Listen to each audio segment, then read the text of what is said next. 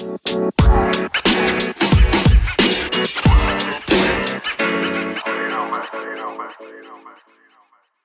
are here on Check the Kick podcast. I got the boy with me, OG Shawnee Mac. Say what's up. Yeah, what's up, brother? I've been talking to you a bunch on social media. I would say we're Instagram friends at this point.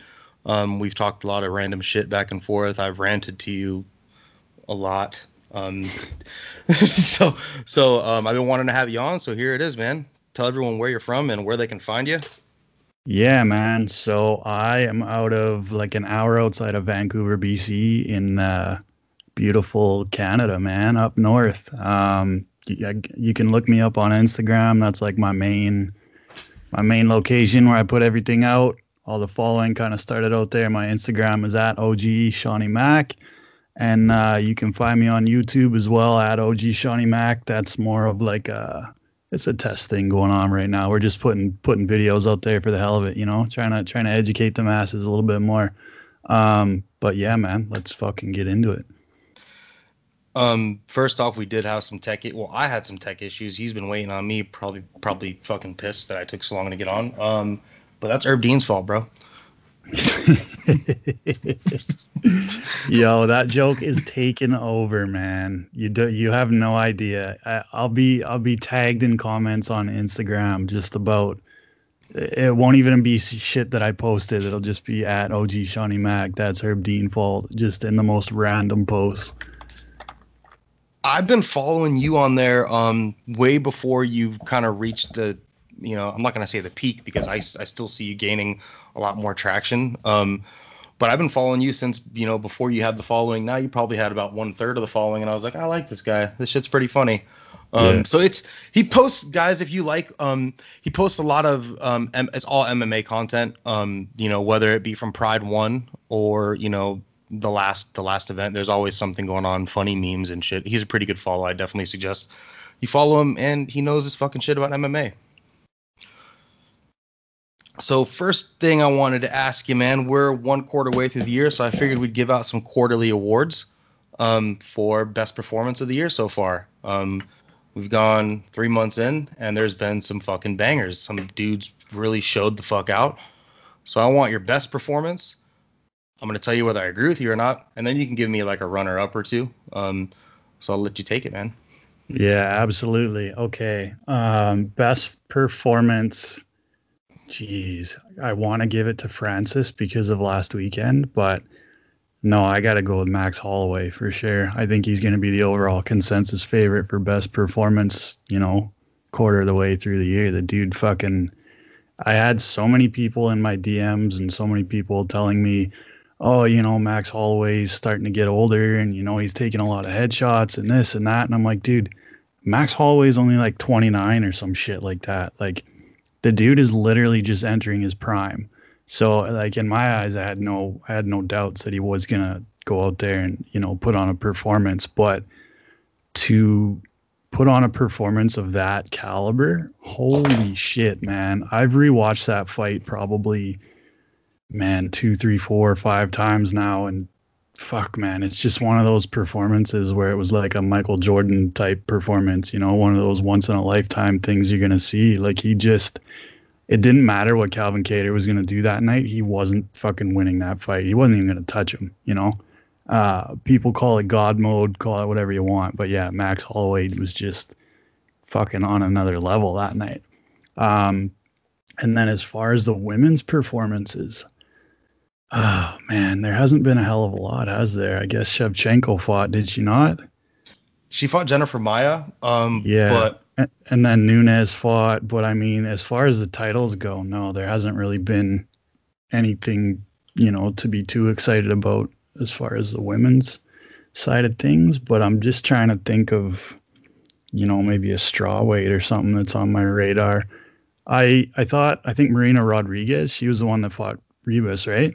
Knocked her out twice. Knocked her out, yeah. I'd put that one up on my list because, I mean, everybody was hyping Amanda, you know, saying she could be a title contender pretty soon, and fuck, that girl put her out, man. So, yeah, I'd probably give it to her so far.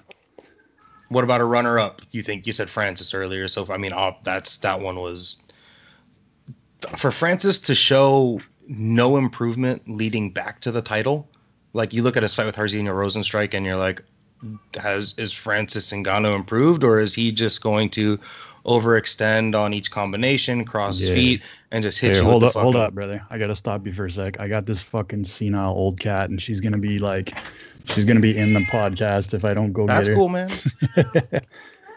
She just wanders around. She goes to sleep and she wakes up wondering where everybody is and fucking.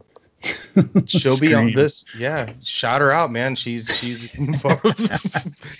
in the show. I'm sure you can edit that shit out.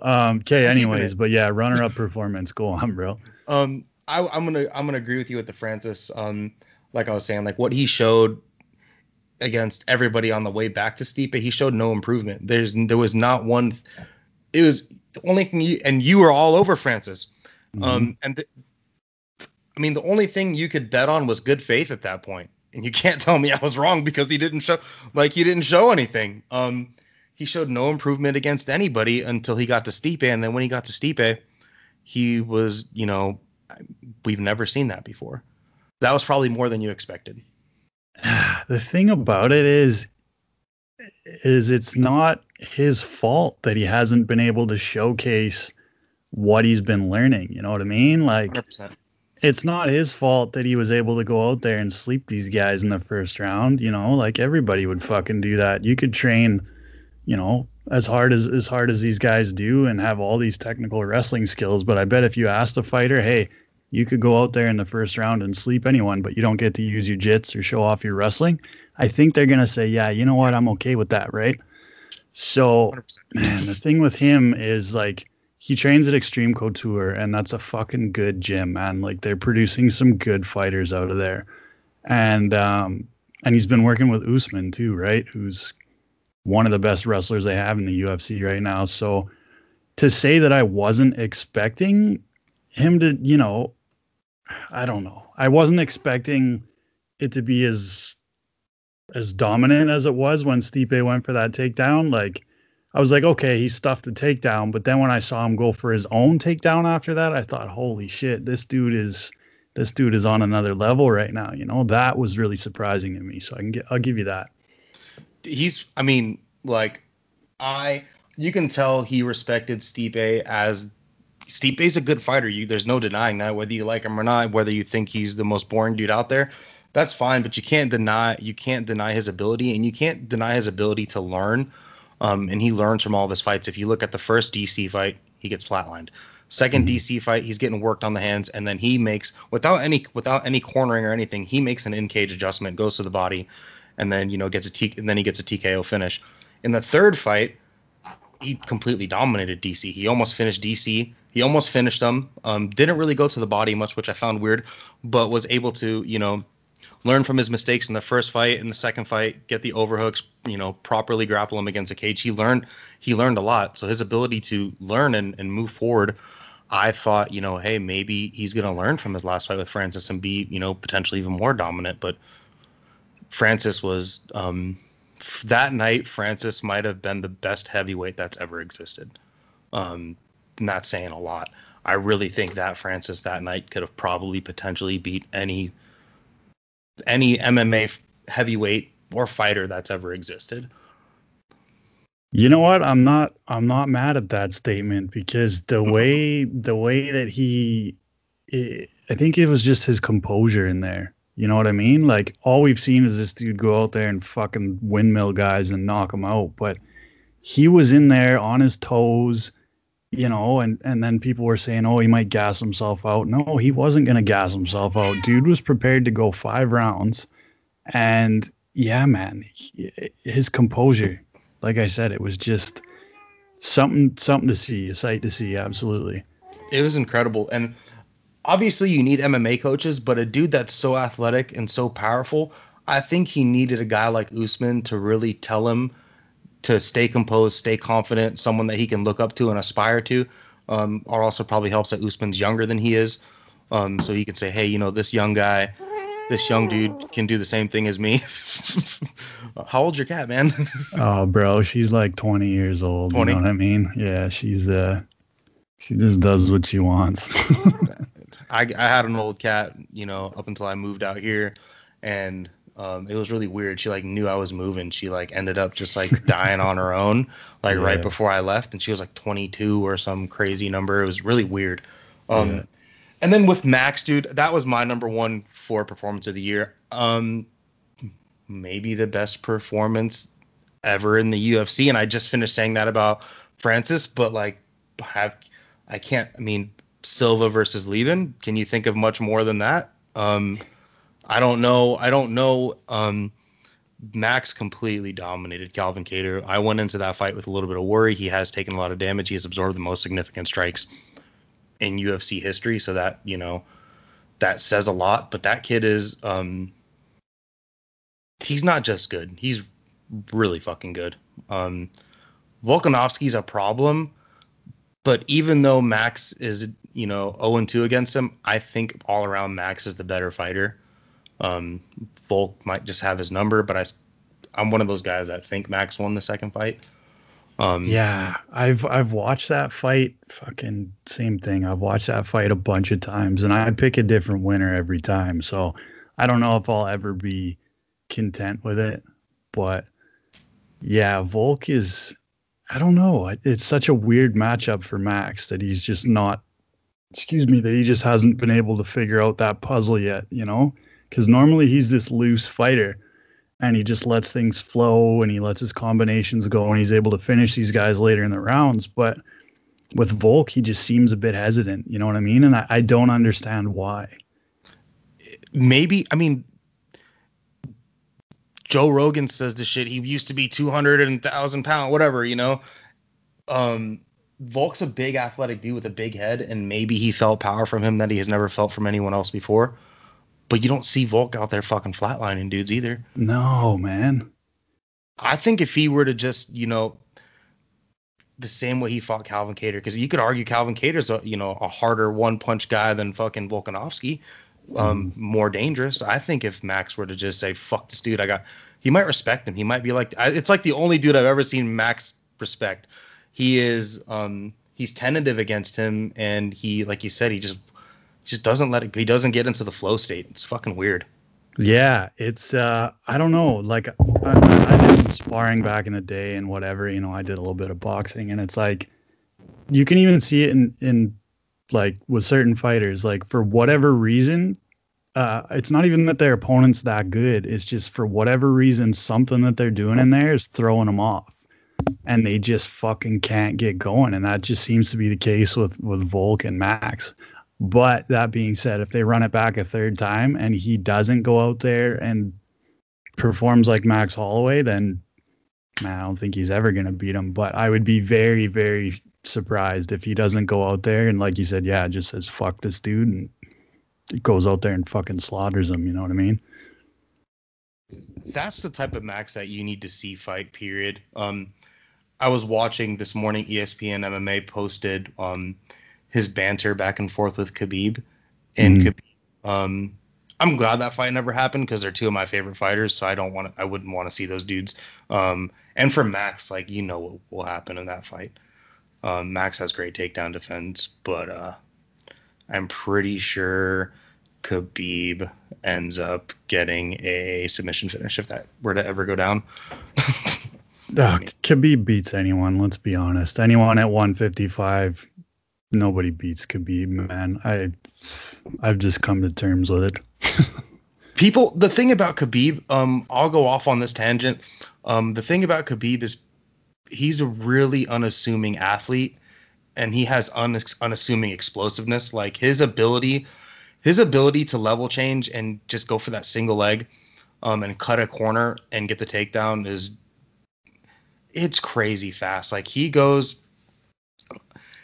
from striking to grappling. Like his change in between striking and grappling is at range too. He's not in the pocket.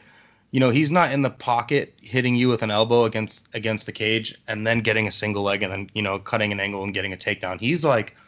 He's beyond kicking range. Like he will throw strikes. He'll throw a jab that misses on purpose just to get the range to just get that single. And he's just so fucking quick. And I think his strength, his athleticism, and his speed is what really catches a lot of people off guard.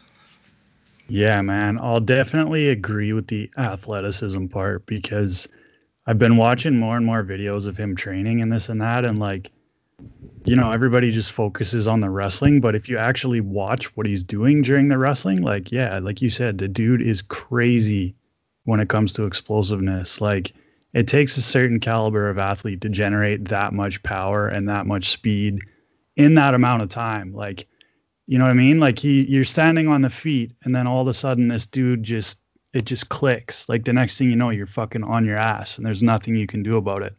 In that split second that he decides, hey, I'm gonna take this dude down, like it's it's pretty cool to see, to be honest. And I'm not even the biggest fan of the guy, to be fair. Like I'm not a guy that enjoys watching grappling as much. Like that's such a casual take, but if it's high level grappling, then I can really appreciate it. But if it's just guys leaning on the fence, trying to run the clock or whatever, and then fuck that, get out of there. But I can really respect a guy like Khabib because I can see what he's doing and see how much he's improved over his level of competition. You know what I mean? It's if you look at the Conor McGregor fight, it was a second round. I've counted them because I've watched that fight a million times. He landed like 36 unanswered ground strikes in the second round of the Conor McGregor fight. If that was a 3-round fight that was shoved down on the prelims somewhere, and it was a guy that was not named Khabib Nurmagomedov and a guy that was not named Conor McGregor, fight would have probably got stopped, TKO stoppage. The ref would have probably said, these guys are young still in their game. Let's keep this shit moving, But his progression to hunt submissions and aggressively grapple and no longer positionally grapple and try to get you out of there with ground and pound is it's pretty fucking astounding. Like his difference between Conor McGregor, because once he chased the sub in that 4th round of the Conor McGregor fight, he knew, oh my God, I should have probably been chasing this sub from the second round. I can have positional correctness over this dude to where he's going to make enough mistakes and I'm going to enforce my will and I'm just going to get him out of there. Then you look what he did to Dustin Poirier, and then you look what he did to Justin Gaethje. And the improvements in between all three of those, like the second it hit the mat with Gaethje, it was just fucking over.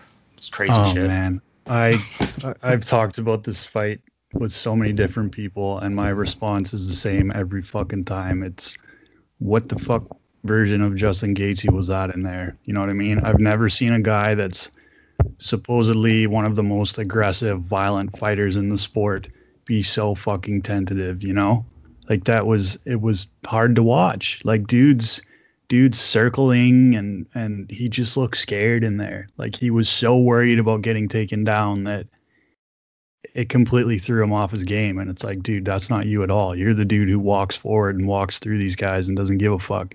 Whereas in there, you were throwing one strike at a time, and then you were instantly on your bike trying to run away from this fucking dude. Like, I don't know what his game plan was. And I know he's got Trevor Whitman as a coach who's, one of the best in the game, but I don't know, maybe it was just stage fright. Maybe the fucking bright lights got to him. Maybe the whole surrounding of Khabib's father dying and the situation being so big got to him. But yeah, fuck, man, I was very, very disappointed in Gaethje that night.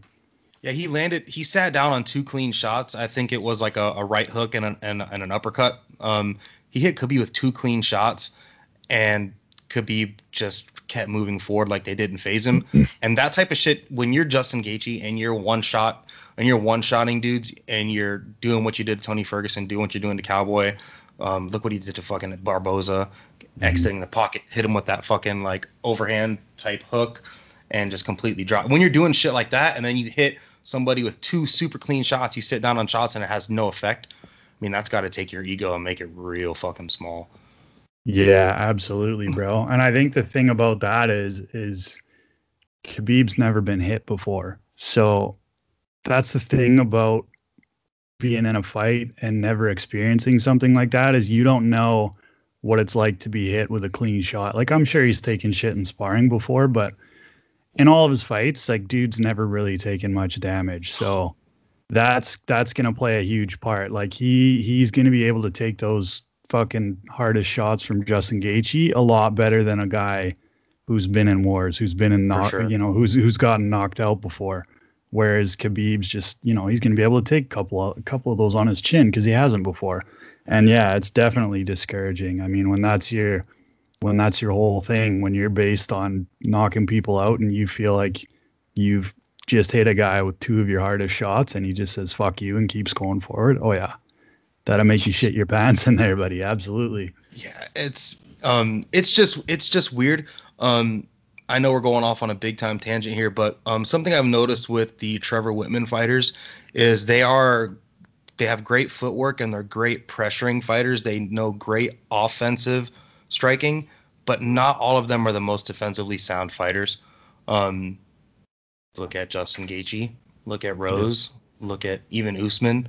Guys that work with him now like Pat Barry. Like if you look at their fights, there is patterns of, times where they've shown poor defense.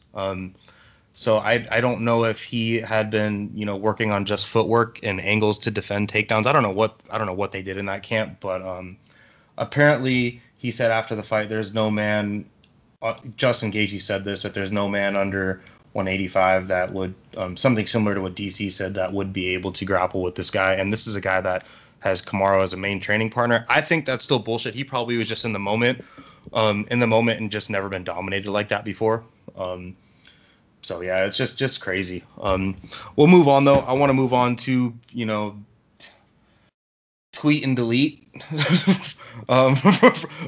This is gonna be fun because I know you enjoy this shit.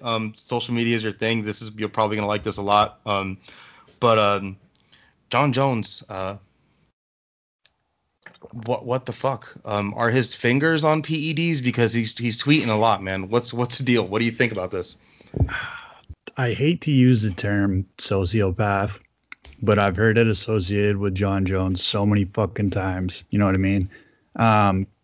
Let me look up this definition real quick. Please. Because I remember I put it on my story on Instagram one time, just the definition of it, and I said, who do you think this sounds like? And fucking 90% of the people that responded were Jon Jones. So hang on one second. He responded to you? No. All the people that follow me, they read the definition, and I'm like, what fighter does this sound like to you? So Jon Jones. Oh, great. Yeah. Okay. So, sociopath, a person with a personality disorder manifesting itself in an extreme antisocial attitudes, behavior, and okay, no, that's not the one I'm looking for. There was another one. It was something about an ego, and it just played right into how Jon Jones looks at himself, and it just fucking blew me away. You know what I mean? I would not be looking at myself in the mirror the way he does after that Dominic Reyes fight. I'll tell you that. And then after what Jan Blachowicz, a guy that you promised a fight to, and then left the division after he knocks out, there's just a continuous pattern of bad fucking looks for me. Like, you arguably lose against Dominic Reyes. Jon Jones fans will score the fight for Jon Jones biasly, but like as somebody that tries to watch the fights as unbiasedly as possible, I don't see how you score that fight for Jon Jones. I just really don't. The way that MMA is scored is, number one, damage, effective striking, effective grappling, and octagon control. And when you get outlanded in the striking for 3 straight rounds and they're 10-9s, unless you get 2 10-8s, I mean, you lost the fight. It just is what it is. Like, that's just the way it is. That's the way MMA is scored. Yeah. Jones didn't get 2 10-8. I don't know how you saw it, but that's how I saw it. Yeah. Okay. So listen to this. This is what I found. It says, how is someone diagnosed as a sociopath? Doesn't respect social norms or laws. Pretty obvious. Lies, deceives others, uses false identities. Dude just spits, talks out his ass. Doesn't make any long-term plans, shows aggressive behavior, doesn't consider their own safety, like same dude that goes out and drinks tequila and drives around with a gun in his car, doesn't follow up on personal or professional responsibilities, Doesn't feel guilt or remorse. Like, this is describing Jon Jones to the T, bro. Other possible symptoms can include being cold by not showing emotions, using humor, intelligence, or charisma to manipulate others, having a sense of superiority and strong, unwavering opinions. Like that's that's fucking it right there, dude. Yeah, I mean, right? Like, that's to a T. You can't that is Jon Bones Jones. His actions are just so bizarre to me for someone that is the greatest fighter of all time. He's just a bizarro dude. Like, when Khabib got the number one pound for pound over him, I mean, we'll go back to there because that's where it really went off the deep end for him. I feel like he felt like he got disrespected by the UFC and all of the MMA community when that happened. But I mean, pound for pound is not overall greatness, and that's something that people don't seem to understand. They have a very hard time with understanding. Pound for pound rankings are, what have you done for me lately, not what have you done for me over time. It's who's the best in that moment. And in that moment, I agree. I believe that Khabib Nurmagomedov had showed more dominance. He was coming off of, split decision to Thiago Santos and then a arguable loss to Dominic Reyes, and look what he did to Dustin Poirier, and look what he did to fucking Justin Gaethje. Is pure dominance. You can't, he didn't take that well. and then he had the fight with Dom Reyes. He promised Jan Blachowicz a fight, and then he left the division after Jan Blachowicz knocked out Dominic Reyes, which just was like a bad look for me personally. And then we'll get to where we are now after the Francis fight. I think he thought Stipe was going to win that fight, and I think he felt like he could bulk up and be a bigger guy than Stipe. And then when he saw the Francis fight, I think he was like, I don't know if I want that. What do you think, man? Oh man, he's such a weird dude. You know what I mean? Like, I remember being at the press conference for Dom Reyes. For the Dom Reyes fight. It was at UFC 245, and they had held a press conference that week. And man, he came off as the most likable version of Jon Jones I had ever seen. You know what I mean? He was making jokes with the crowd. Like, somebody yelled at him. They said, "Hey, Bones, no more Coke," and he just started laughing. And he said, "Hell of a drug, huh?" And then he had the crowd eating out of the fucking palm of his hand, right? Everybody was in love with this Jon Jones. He says, "Oh, this fight with Dom Reyes is, it really tickles my pickle." And same thing, everybody's just fucking eating it up, right? And then whatever happened after that, you know what I mean? Like, all of a sudden Khabib wins and gets the pound for pound rating, and Jon Jones just goes off the fucking deep end. And then I had heard rumors that when he got arrested with the bottle of tequila and the gun in his car, apparently he was just bored. Like, dude, you're bored, so that's what you're gonna do? You can't fucking find something better to do than that? That is your definition of, curing your boredom? Like, oh my God, bro. You are literally one of the most talented, God-given, like, he's got God-given athletic ability. You know what I mean? Like, the dude's reach, just the way that he's able to use his body to help him win his fights is not natural. You know what I mean? And he's got all these abilities given to him, and he just fucking throws it away. You got two brothers in the NFL, two stud brothers in the NFL that would love to probably help you train and this and that. And if he really focused, dude could be putting all these people away, like he was doing with Machida when he was hungry. And I mean, granted, he was on coke benders and partying, but whatever it was, he was choking dudes out and dropping them on their head. And then somewhere along the way, he just lost interest. So I don't know if that's like a sports psychology thing. Like, if he had someone on that end to help him out, maybe he could focus more, but he just seems like he's lost, bro. Like, he's got so much ability that he's able to beat these top contenders when really he should be fucking finishing them. But because his head isn't there and he's not motivated or he's lost or whatever the fuck, he just doesn't do it. And it's such a shame to me. Yeah, I think there's a lot of factors that play into it. I think when he entered his, I don't want to say stardom. I mean, you can because essentially he was a star from the beginning. He was, um, but if you look at his opponents, you can just go through them. Rashad Evans he was essentially, I mean, he'd ended his career at 185, but he'd been a 185er, essentially. He should have been a 185er. Machida was a 185er. Chael Sonnen, another 185er. I think the gap in his opponents has also really closed and caught up to him as well. Dominic Reyes, if you look at it, everybody makes a joke that he is such an athlete, blah, blah, blah, but he truly is probably a better athlete. Same thing at Thiago Santos, too. Like, these guys were more explosive than a Chael Sonnen. Like, look how dangerous after the Thiago fight. Now Thiago's done, but up to the Thiago fight and during the Thiago fight, even with 2 blown out knees, he was the faster guy than Jon Jones. He had the ability to enter the pocket and exit the pocket much faster. Same as Dominic Reyes. So I think that gap has closed in on him over time.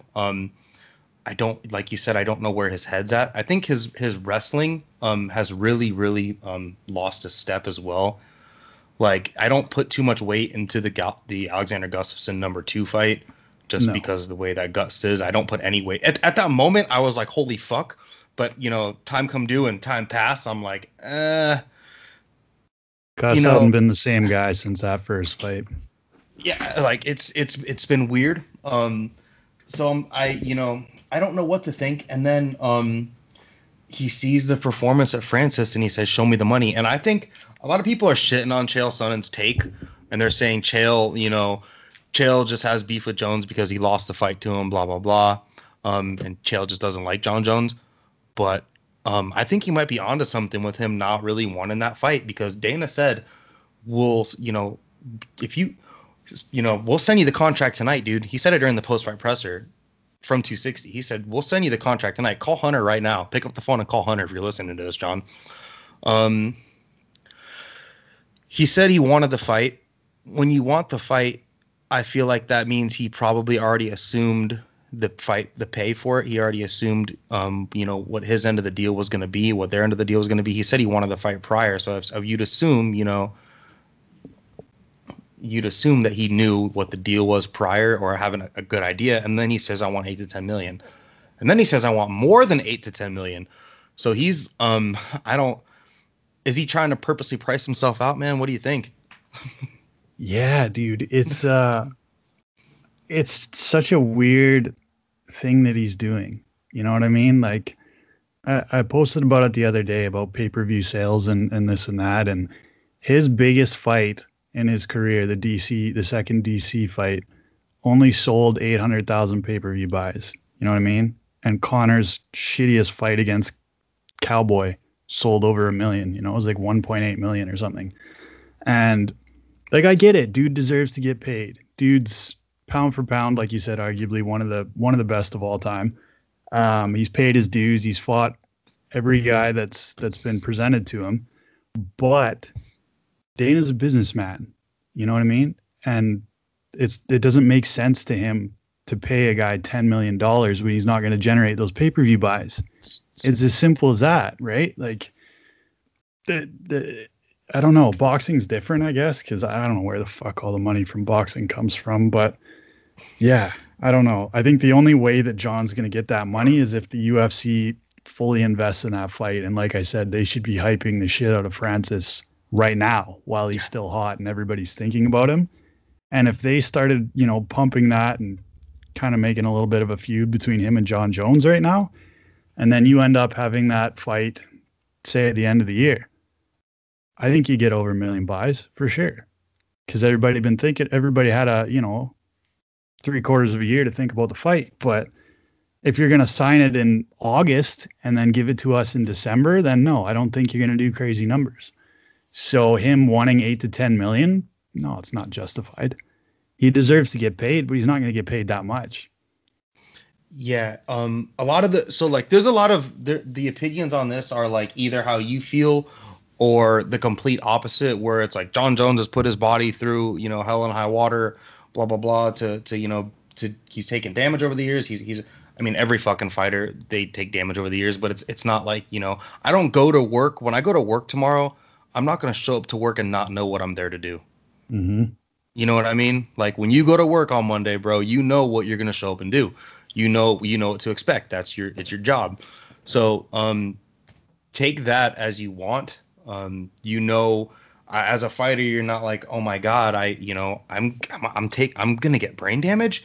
You don't fucking find that out now in your career after you've been doing like that from the jump. You know that the first day of sparring when you went home with a fucking headache after getting your shit rocked. Just is what it is. I don't take that into consideration because they know what they're getting themselves into. I respect the fighters a ton. And if you want to respect them, you also should know that they're not stupid. They're people just like me and you, and they know what they're getting themselves into. Yeah, you know what, bro? Let me interrupt on that subject because Sure. I caught a lot of heat for that take. There was a fighter that came out earlier this year, I think, Spencer Fisher. And he did an interview with, I don't know if it was ESPN or who it was. And he said, if I'd have known that I'd have been this fucked up now later in my life, I probably wouldn't have fought in the UFC. And I remember I made a comment kind of to the extent of what you just said, like, hey, man, it's not like dude didn't know what he was getting into. And then everybody was defending him going, oh, he's not saying that. He's just trying to make people aware and this and that. And you know what? I get that. I understand that from that end. But to say that, hey, I wouldn't have done this if I'd have known that I'd be this fucked up when I'm older, that to me is just ignorant, because you're literally going into a cage to fight another human being. Like, you're not going to work like me and fucking hammering nails all day. You're going in there with the intention of either fucking somebody up or getting fucked up. So to say to me that, oh, I wouldn't have done this, if I'd have known I'd have this many injuries and this many struggles later on in my life, that's kind of ignorant to me, bro. And call me a dick, call me what you want, but that's my take on it. If I was going to become a lion trainer, I would understand the risks of that. If you were to Google in your phone right now, what happens to your brain after you get repetitive concussions, you'd figure out that answer real fucking quick. So it's not being naive, it's being ignorant. You have the ability as a human to do your own research and figure out what you're putting your body through. Google what happens if you eat a Big Mac every day.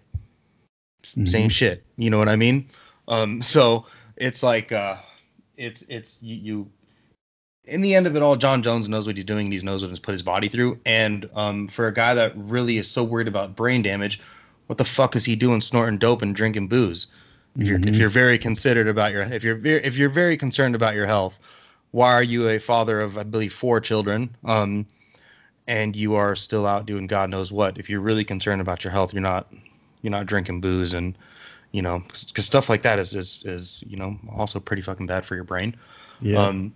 He lost his sponsors too. So if he really cared about money, then why is he losing Gatorade and Nike as a sponsor? Why is he out putting himself in those positions to lose those sponsors? Yes, he was young. But bro, not enough people talk about that. Like, he lost Nike and he lost the Reebok deal and he lost the Gatorade deal. Like, I don't want to say millions of dollars, but probably 6 figures. You know what I mean? And then who knows? Like, even just being signed to them, you don't know where that fucking deal is going to go over time. He could have been on a Nike commercial, dude. That's what I'm saying, bro. Dude, you could have been a face of Nike. Like LeBron James is going to live off Nike money for his next 6 lifetimes. Yeah, you know what I mean? Kids, dude. They're living off royalties. Yeah. So, yeah, to look at it from that aspect. And then I got an argument from people again. They're like, oh, it has nothing to do with what's, what they're paying him to fight. And I said, no, it doesn't. But, maybe he wouldn't be such an asshole, and maybe he wouldn't be so arrogant and feel like he's owed a bunch of things if he's sitting pretty with fucking $20 million in Nike money. Maybe he'll be like Conor and just wants to fight for the sport, Yeah, I mean, whether you like Conor or not, damn well that dude does not need to ever get punched in the face again for another dollar in his life. His spending habits are poor. I don't believe he has good spending habits. If you follow him on social media, he definitely flaunts his money spending, but at the same time, when you get out the mud and you grow up broke and you know swing a hammer growing up and you live off, you know, or he was a plumber, actually, not a carpenter.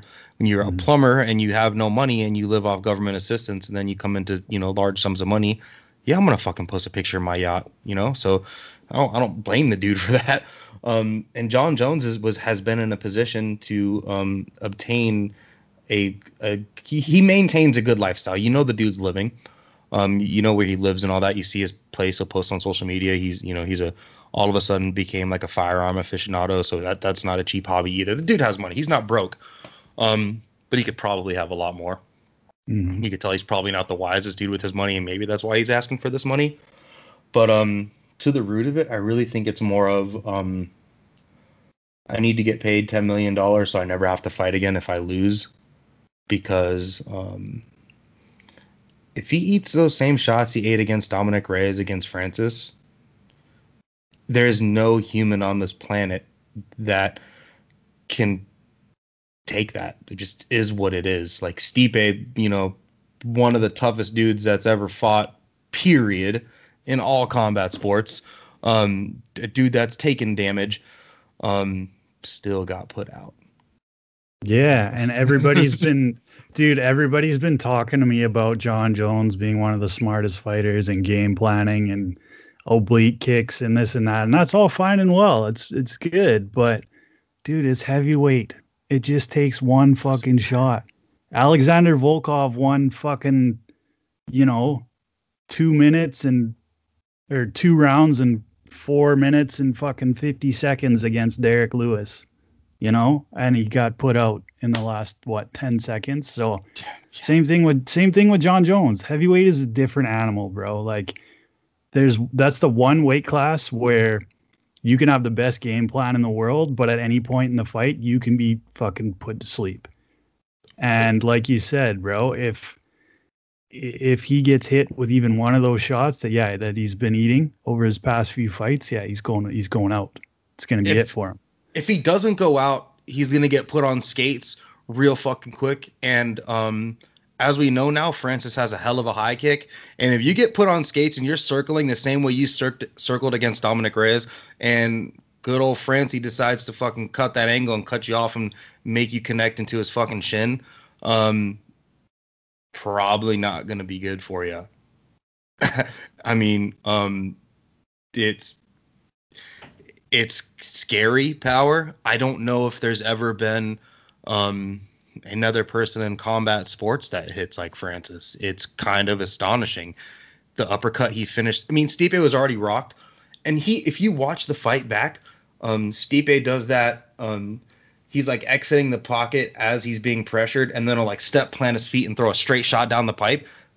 Francis wasn't on skates, but you could tell like he had to reset before he threw that fucking short little 1 foot shovel hook that fucking knocked Stipe out.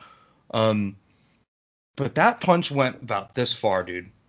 Like that punch, for listeners, that's probably 18 inches. Like that punch did not travel far.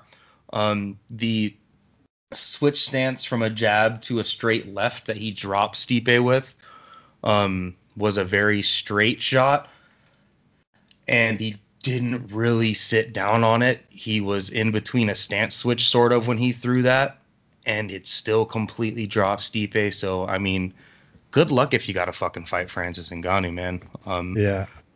Good fucking luck.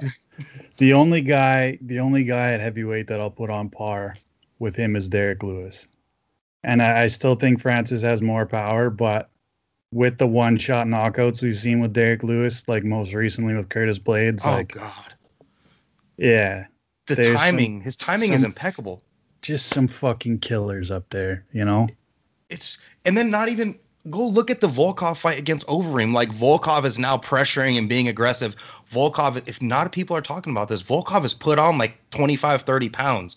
Like Volkov's looking huge, dude, and he's sitting on punches. He is probably the most intelligent striker as far as shot placement, where he knows, okay, if you have your guard up this way, he's able to put shots in between your guard and stuff like that. What he did to Overeem was I know, it's sad. For an OG fan to see, bro. And he just signed to fight Cyril Gahn. They just signed that fight, so that'll be a good one too. That's on my list here to talk about. I think Volkov's, if he doesn't grapple, I think Volkov's going to tag him on the feet bad.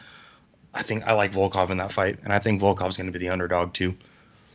Oh, he will be for sure. There's a whole lot of hype behind Cyril Gahn, and you know what? I'm with it. I agree that he should be the favorite. I'm on the fence with it. I don't put anything into the JDS fight, and I don't put anything into the Jairzinho fight besides fight IQ and knowing he doesn't have to get himself in trouble to win a fight. So I respect that. Yeah, Jairzinho's pissed me off that fight. You know what I mean? Like I don't know what the fuck he was doing in that fight, but he didn't come to fight. Bro, it's the same shit that happened. It's the same shit that happened to Francis after the first Stipe fight happened to Jairzinho after the Francis fight. The Derek Lewis fight. Yeah. Like the Derek Lewis fight happened after the Stipe fight for Francis, and then this fight with Gahn happened with Jairzinho after the fucking Francis fight. I think he's like, this dude is just as big as Francis. This is Francis's training partner. Look what he just did to JDS. He was like scared to do exchange once in the pocket. Like there was no prolonged exchanges in the pocket from him, and that's how I was going to win the fight, and he refused to do it. It's very crazy to see how people react, like these undefeated fighters that aren't used to losing, and then all of a sudden they get slept. It's very crazy to see. Same with Darren Till. Guy hasn't been the same since the Masvidal fight. He's all of a sudden become this, pick you apart, stay on the outside striker, whereas before he was in there right in guys' face trying to put him away, but now he's the same thing. Yeah, I think it's a very, very weird kind of mind game that it plays with you when you get knocked out, when you're used to being an undefeated, untouchable fighter, Especially if you get embarrassed. Especially if it doesn't come after a 2.5 round war, a 4.5 round war. Those are respectful. Like, I'm going back to Stipe, but like Stipe and DC, where he finished him he finished him there towards the end of the fight. I respect Stipe and DC both for that fight, but in the Woodley fight with Till, even that was prior to the Masvidal fight. Mm-hmm. He got completely ran through. He landed 0 significant strikes. He got clubbed in that. If you want to know the definition of club and sub, that fucking fight right there. So it's strange. It's just strange, like you said, how guys will get completely dominated or get completely embarrassed and finished bad. What it does to the undefeated records. Gives them that first one, and a lot of them lose their fucking ego. So we're talking about matchups, man. Let's move on. There's a lot of cool shit that got announced. We just touched on Volkov and Gahn. Is there anything else you want to say on that? You like Gahn, I like Volkov. Volkov's a dog, probably. Yeah. I don't know. It should be one that jumps off the page at me, but it's not. I don't know why it doesn't. Maybe it's just because I haven't been too excited about the two of them. Like Volkov was impressive against Overeem. I'll give him that, but Overeem was on his way out. Sure. And Gahn, I'm hearing a lot of things about, a lot of things that I could be excited about, but I just haven't found that need to watch his fights yet. I hear his name and I'm not like, oh fuck, Cyril Gahn's fighting this weekend. He hasn't got there yet for me. You have no reason to be. Yeah. I mean, you don't really have much. I mean, I don't. If you're a guy like me, I watch every single fight. That's just me. There are the fights that I'll go take a dump for, and I'll still be watching on my phone. That's those type of fights, or you maybe go flip the burgers on the grill or something like that. You don't really give too much of a shit. Yeah. And for a main event fighter in both of these dudes, I care about Volkov because I like him. But for Gahn, after the JDS performance, knowing where JDS is at now, on his way out as well, and the Jairzinho Rozenstruik fight, I mean, are you excited about his Tanner Boser fight? He's from Canada. Did that make you excited? No. Cool. I mean, I feel it, bro. It is what it is. Like, there's nothing. Man. It doesn't get your dick hard yet. If he has a Curtis Blades performance against Volkov, how are you gonna feel? If Gahn does? Yeah. Like if he just goes out there and wrestles him, kind of thing? Yeah. Same boat, huh? Same boat. Because he's a good fighter, and and I can respect that. It was like me with Khabib for the longest time. Yeah. Khabib wasn't finishing guys, but I knew he was a good fucking fighter, you know? But I don't know. Like I say, I just don't have anything jumping off the page to get me excited about Cyril Gahn right now. I mean, I understand why the media and the UFC and the fans are all hyping him to the level they are. I do see his athleticism. I do see his abilities. But he's a young fighter. I think he's only like 7-0. He's undefeated. He's got like 7 pro fights or 9 pro fights. And if you really look at his record, you could really pick that record apart real fucking easy. It is heavyweight, so I understand, why he's in the position he's in. But just like you said, I haven't seen a performance that makes me jump on the Cyril Gahn train. And I think it was this morning that RDA tweeted. He said, Justin, you don't have an opponent. Let's go. Did you see that? I did, bro. What do you think? I love that tweet. You know what? RDA is a guy to me that's just been through the ringer, man. He's done it all. He's fought whoever the fuck they put in front of him. He went up to welterweight. He won the title, and he's almost like an underdog story to me, Like he went from being on a Jeremy Stevens highlight reel to being, one of the better fighters we've seen in the past fucking 10 years. And I think, who did he fight in his last fight at lightweight? Paul Felder. Short notice fight, but still. Short notice fight, but he just seems re-energized now. Yeah.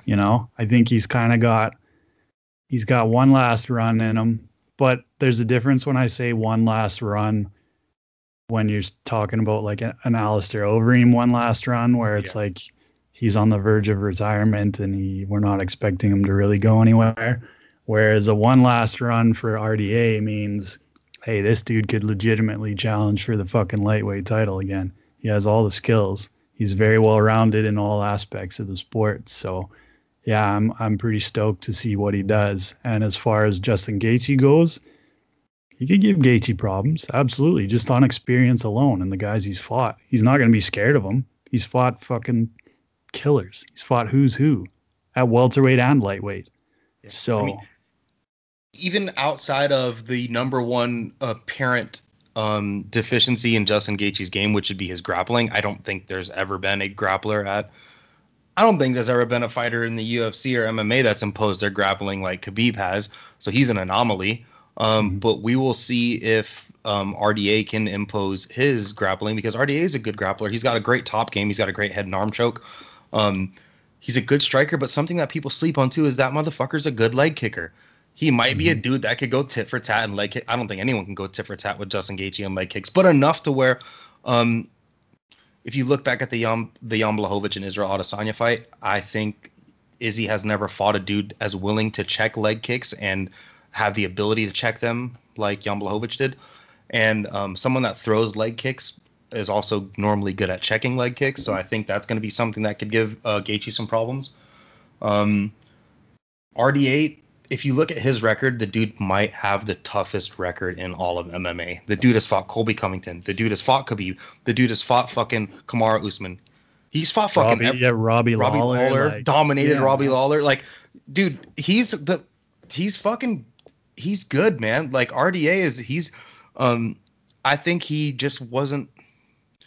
He could have made 155 the whole time. We'll just say that. I think so too, but I think it was good for him to get up and kind of do other things. But I think he needed to get beat. He needed to take a couple losses. Sure. He needed to take those losses and realize, I'm a really great fighter, but I need to be in my proper weight class. I think that really made him think, if I just do things a little bit more disciplined. People think that just making weight is something that these guys do, that they just live a normal life like a regular fucking athlete, and then, 2 weeks out, they start cutting weight, and then the last 48 hours, they go in the sauna. Blah. Like, if you don't know what it takes to cut weight, I'm about to tell you that it's probably, if you're listening to this, your body probably cannot handle a weight cut that any UFC fighter makes. You will probably have kidney failure, and you'll probably have to go to the hospital. If you were listening to this and you jump off your couch and you try to do a weight cut like these guys do, you might die. It's fucking real. What it takes to cut weight is real fucking real. And it's a complete lifestyle change. you can't just become a 155er from 170 in 2 months like you would be able to maybe, go on a diet and drop 10 or 15 pounds. You have to change your whole physical makeup to cut that weight properly, it's safely, and not fucking die. So I think that's something he learned that he had to do moving up to 170. Yeah, man. I was watching Mike Perry's Instagram stories recently, and like all Mike Perry is posting is just pictures of his diet plans and his meal plans, So dude is struggling to make 170, and he's been doing this for, 2, 3, 4 weeks now. I think his fight's next weekend against D-Rod. So it's like, yeah, these guys literally make it their life to cut weight, and it's fucking probably they're probably so excited to go in there and fight that they're not even worried about getting fucking knocked out anymore, because they're just happy that they don't have to fucking cut weight anymore and they don't have to eat like shit, Yeah, I mean, like, people, you just can't, like, I could not jump off my couch and drop 25 pounds tomorrow. Like, I would probably, the way that I live my lifestyle, like, I'm not the healthiest person, but I'm also pretty active. But like, if you've eaten McDonald's within the last week of your life, you probably don't have the physical ability to just jump off the couch and start cutting weight and make that weight. Like, your body, there's been fucking stories like Darren Till said he completely lost his eyesight for like several minutes cutting weight once. And these are dudes that, like, eat brown rice and broccoli and 4 ounces of chicken for 8 weeks, like, so that's fucking real, dude. So kudos to RDA for that call out. He might fuck around and get it too. And you can't say he doesn't deserve it. That's right. I mean, that's the thing is who are we to say that he doesn't deserve that fight? You look at his track record. I mean, if Gaethje wins that fight, it's just another notch on Gaethje's belt, because it's not like he's doing what Leon Edwards did and is fighting Bilal and not gaining anything from that fight. Like, you beat RDA, you beat a former champion. So that's not going to move you down in the rankings. If anything, it's going to put you right up there in title contention again, especially if he puts on a fucking good performance against them, right? I mean, do you respect Bilal Muhammad or RDA? Who do you respect more? I respect both guys, but who do you respect more? That's exactly it. A guy winning against RDA, granted it's different weight classes, but you hear, okay, Leon Edwards beat Bilal Muhammad on a short notice fight, or Justin Gaethje beat RDA on a short notice fight. Kind of jumps off the page to you which one you're more impressed with, right? Yeah. As a matchmaker moving forward, you don't look at we'll cover Nate Diaz later, but you don't look at a win against Bilal Muhammad as like Leon Edwards deserves a title fight now. Newsflash, Justin Gaethje's not getting the next title fight unless Conor McGregor and Dustin Poirier both need ACL, MCL, knee reconstructive surgery. Yeah. Winner of that fight is fighting for the title next. So that's something that, I mean, everyone's got to keep in mind. So this is a next up after that. So they're essentially second in line. So if RDA does beat Justin Gaethje, and say Conor McGregor, ends up beating Dustin Poirier and beating the winner of Oliveira and Chandler, we can maybe finally see that fight, or something like that. And if Gaethje wins, and we could see Gaethje Dustin too, which is a fucking banger, a fucking slept on ass fight. And then, or we could see Gaethje and McGregor. That would be great. Or Gaethje, any of those matchups are amazing at 155, and just throwing RDA in the mix makes it even better. So, like I said, good shit for RDA. We touched on Nate. We'll go over that for a second. Just like, what the fuck, right?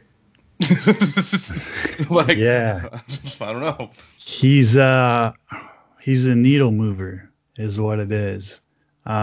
People can say that he's not, but he is. He's far as him, draws. He's one of the biggest draws in the UFC, whether you like to hear that or not. I mean, he fucking is. It is what it is.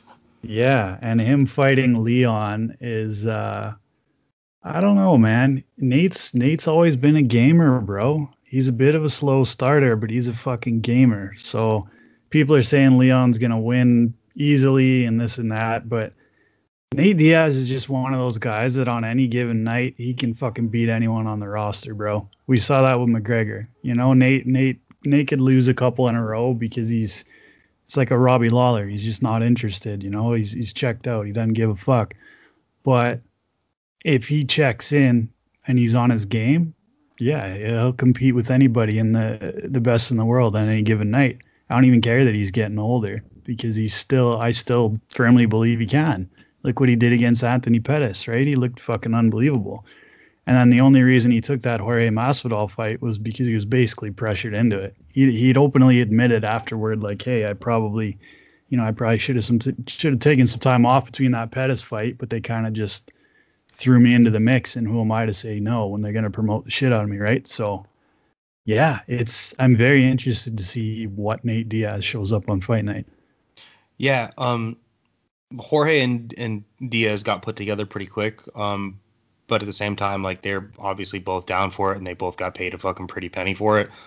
So of course, take that fucking fight. Either one of those dudes would have been stupid to turn that fight down. And honestly, like, we all knew where that fight was headed, and that was the best way that Nate Diaz could have lost that fight. He could say, I wasn't out, you didn't finish me, you know, his typical shit. You know, this was some bullshit doctor stoppage. I would have kept going. Nate Diaz fans believe he was starting to make a come around. I believe he probably dropped a couple 10-8 rounds, so it would have been a hard one to come back from. But still, that's the best way you can lose a fight if you're Nate Diaz, I think.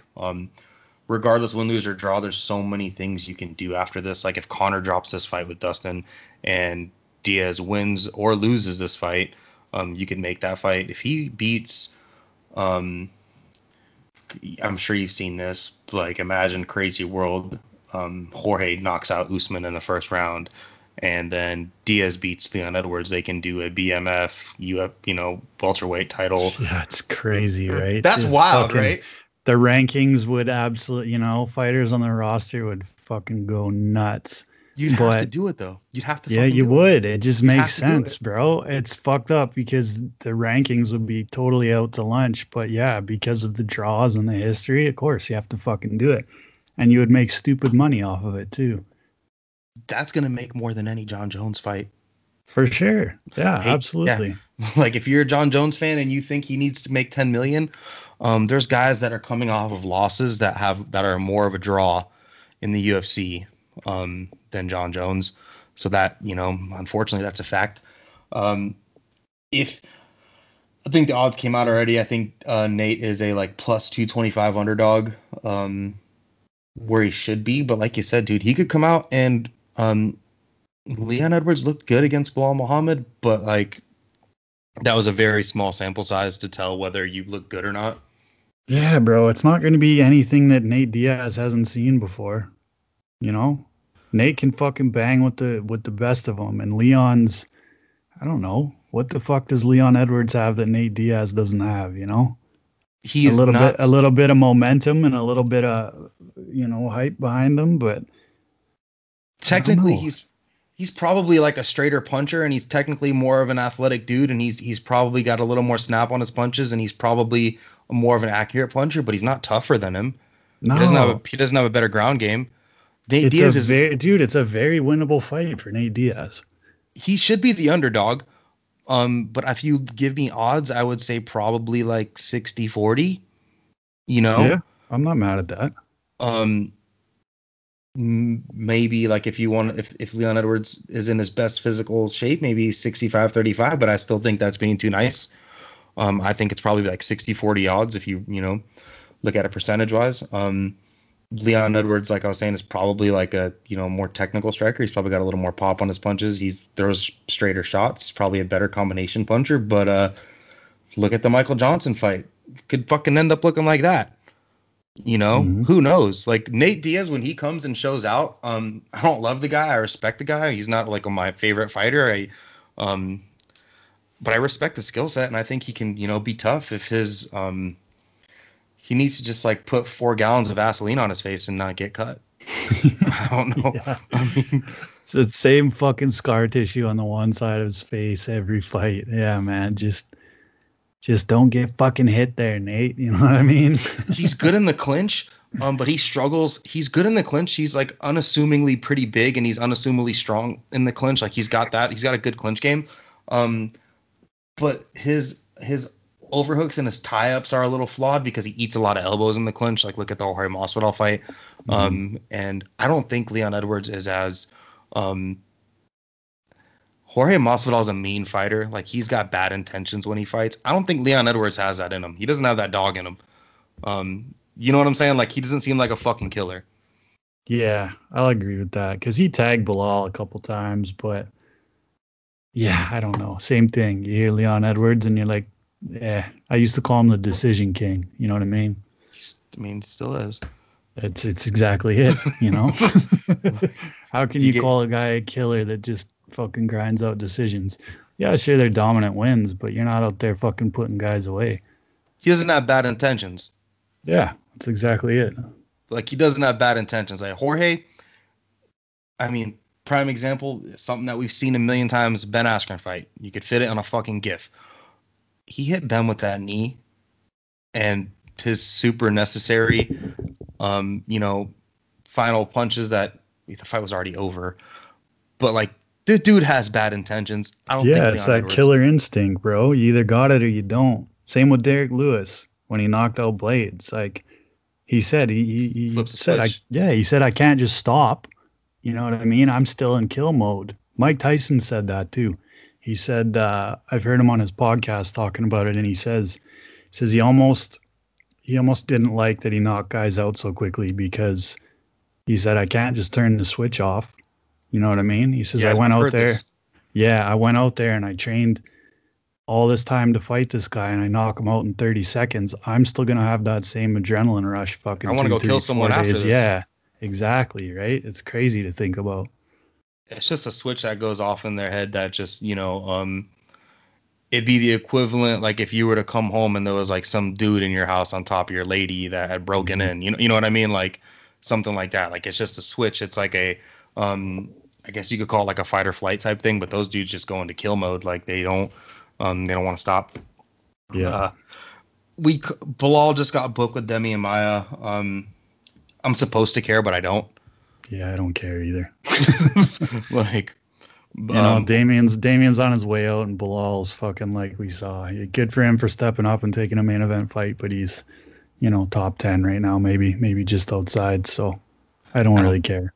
I don't think he's that good. I think he's got a lot of friends in high places in the UFC. I fucking hate that I'm saying this because he doesn't seem like a bad guy. Mm-hmm. But I feel like he's got friends in high places in the UFC. Like he is really good friends with John Anik. He has that show on John Anik's podcast network. And he's good. He's got a good social media presence too, which always helps, right? But like it's he's not that good. I'll just say it. He's not that good. I think he's a good pressure and he's got a good gas tank, but he's got really poor defense. He can't check a leg kick. You saw it against the Diego Lima fight. Diego Lima stinks. Yeah.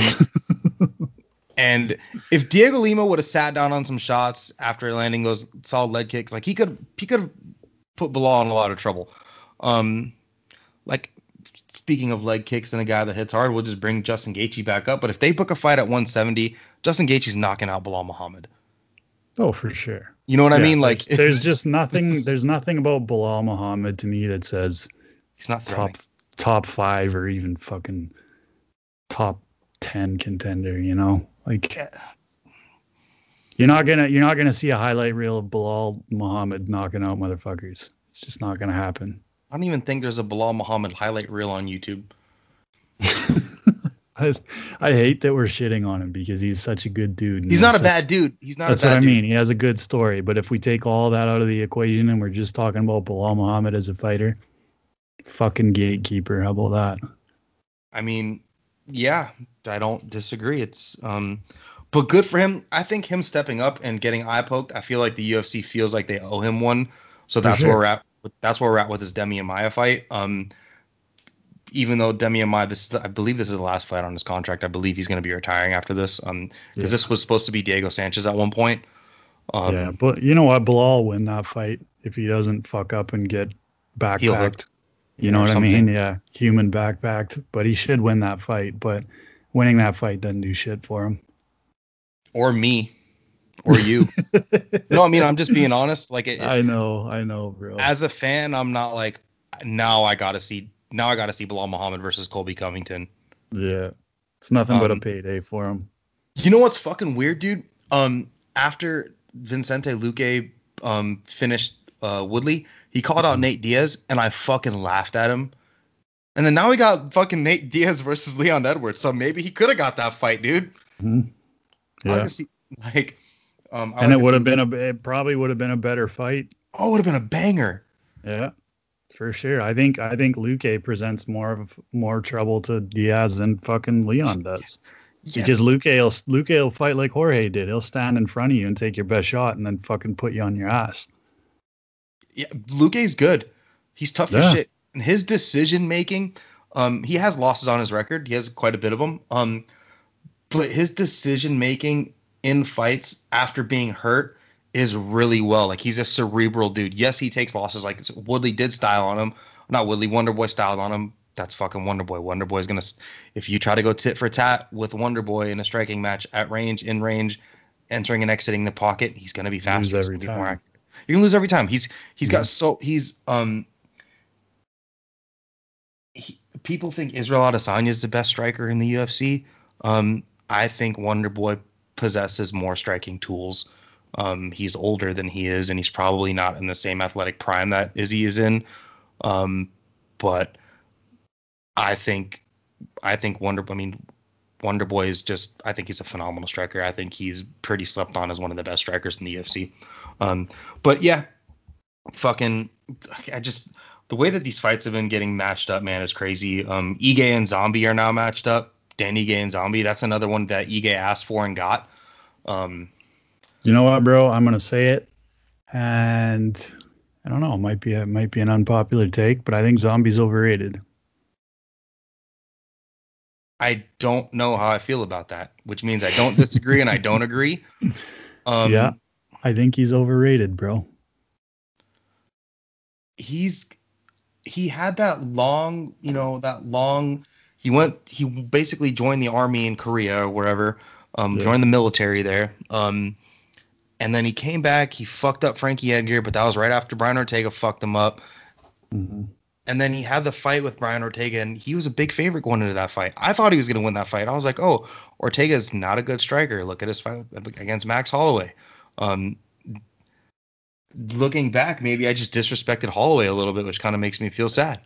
Because okay, so look at this. He's fought Ortega, and like you said, he beat Frankie Edgar, who was just, Frankie Edgar on his way out and coming off a loss or whatever. He beat Moicano, average at best. That was a good win, but the win is getting worse and worse as time goes on. He lost to Yair Rodriguez. He was dominating him, but then he got hit with the weird elbow thing. Still, you got knocked out. He beat Dennis Bermudez, who's fucking garbage. Trash. Lost to Aldo, and this is going back in time now. 2014. Yeah, 2013. He has a win over Dustin Poirier, but that was in 2012. But beyond that, bro, like, dude doesn't have that many big names on his resume. And anybody that is a big name on his resume, he's taken a loss to. Brian Ortega, Yair Rodriguez, Jose Aldo. And then you can go back to his WEC days. He lost to Leonard Garcia. He lost to fucking George Roop. George Roop almost killed him in that fight. Oh, fuck. This was early 2010. Yeah. 2010. So, like, these are, like, he's fought dudes 10 years ago. Yeah, and he just hasn't beaten anybody lately for me to be like, oh, Zombie's a title contender, If he'd have beaten Ortega, for sure, I'd given him his shot, but he didn't. And I didn't think he was going to beat Ortega, so. It's, you can, like you said, his record looks good, but then you start looking at the dates, and then you get deeper. You start digging into his record deeper, and you're like, wait a second. Yeah, he beat Dustin Poirier in 2011. What happens if he fought Dustin Poirier tomorrow or last week? He gets his fucking ass kicked, man. So like it's just the time lapse and the caliber of opponent then and now is so different. But I think people played into he just beat Dustin Poirier. Damn, I just saw what Dustin Poirier did to Justin Gaethje. Yeah. Holy Yeah, shit. they just see that name on the record, but they don't actually go back and look when he beat him, So it's and then for Dan Ige, his win against Gavin Tucker was real fucking impressive. Fucking hurt, man. That's our Canadian boy that got knocked out in fucking 10 seconds or whatever it was. And I think Gavin Tucker's really good.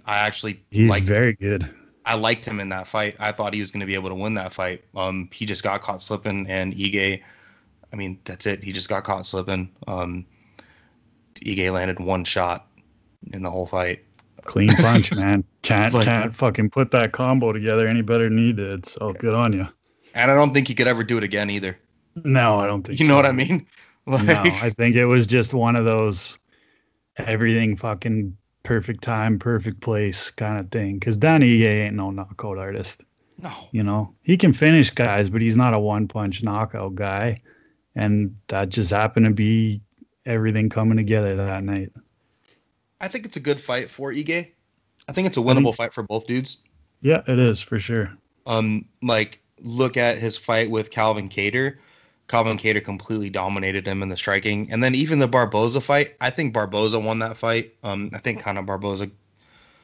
Yeah, that's a fight that same thing.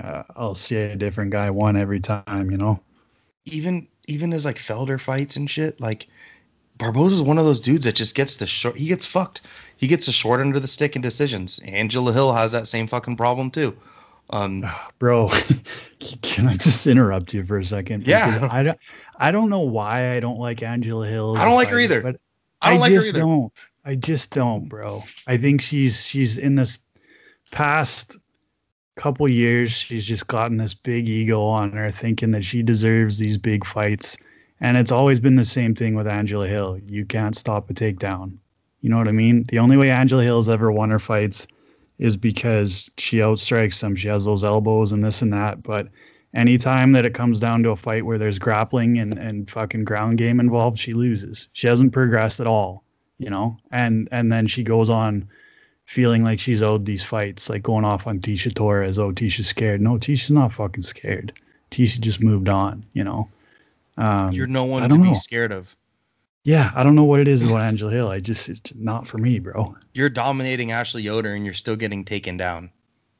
Yeah, What are you doing? What the fuck are you doing? I'm really glad you feel the same way I do, because I'm like one of those dudes that everybody thinks that she's so lovable and shit. Yeah, I think she's kind of smug. Yeah, I don't like her That's personality. what I get from her too, bro. Like you got this. You got this kind of cocky air about you, and it's like, why do you have this kind of air about you? Who the fuck have you beat? You beat some decent people, but you never beat any top people, The problem, I don't know if it's a problem, but I think is I think it's her position on the UFC desk. Yeah, man. And I think that makes her feel like she's more you need to be more like Paul Felder. And her as a fighter always ends up getting mad at these close decisions. She's done it numerous times where she gets pissed off at a judge's decision because the fight always goes to the person that has the takedowns. And it's like, man, maybe you should just learn how to stop takedowns, or maybe you should throw in a takedown.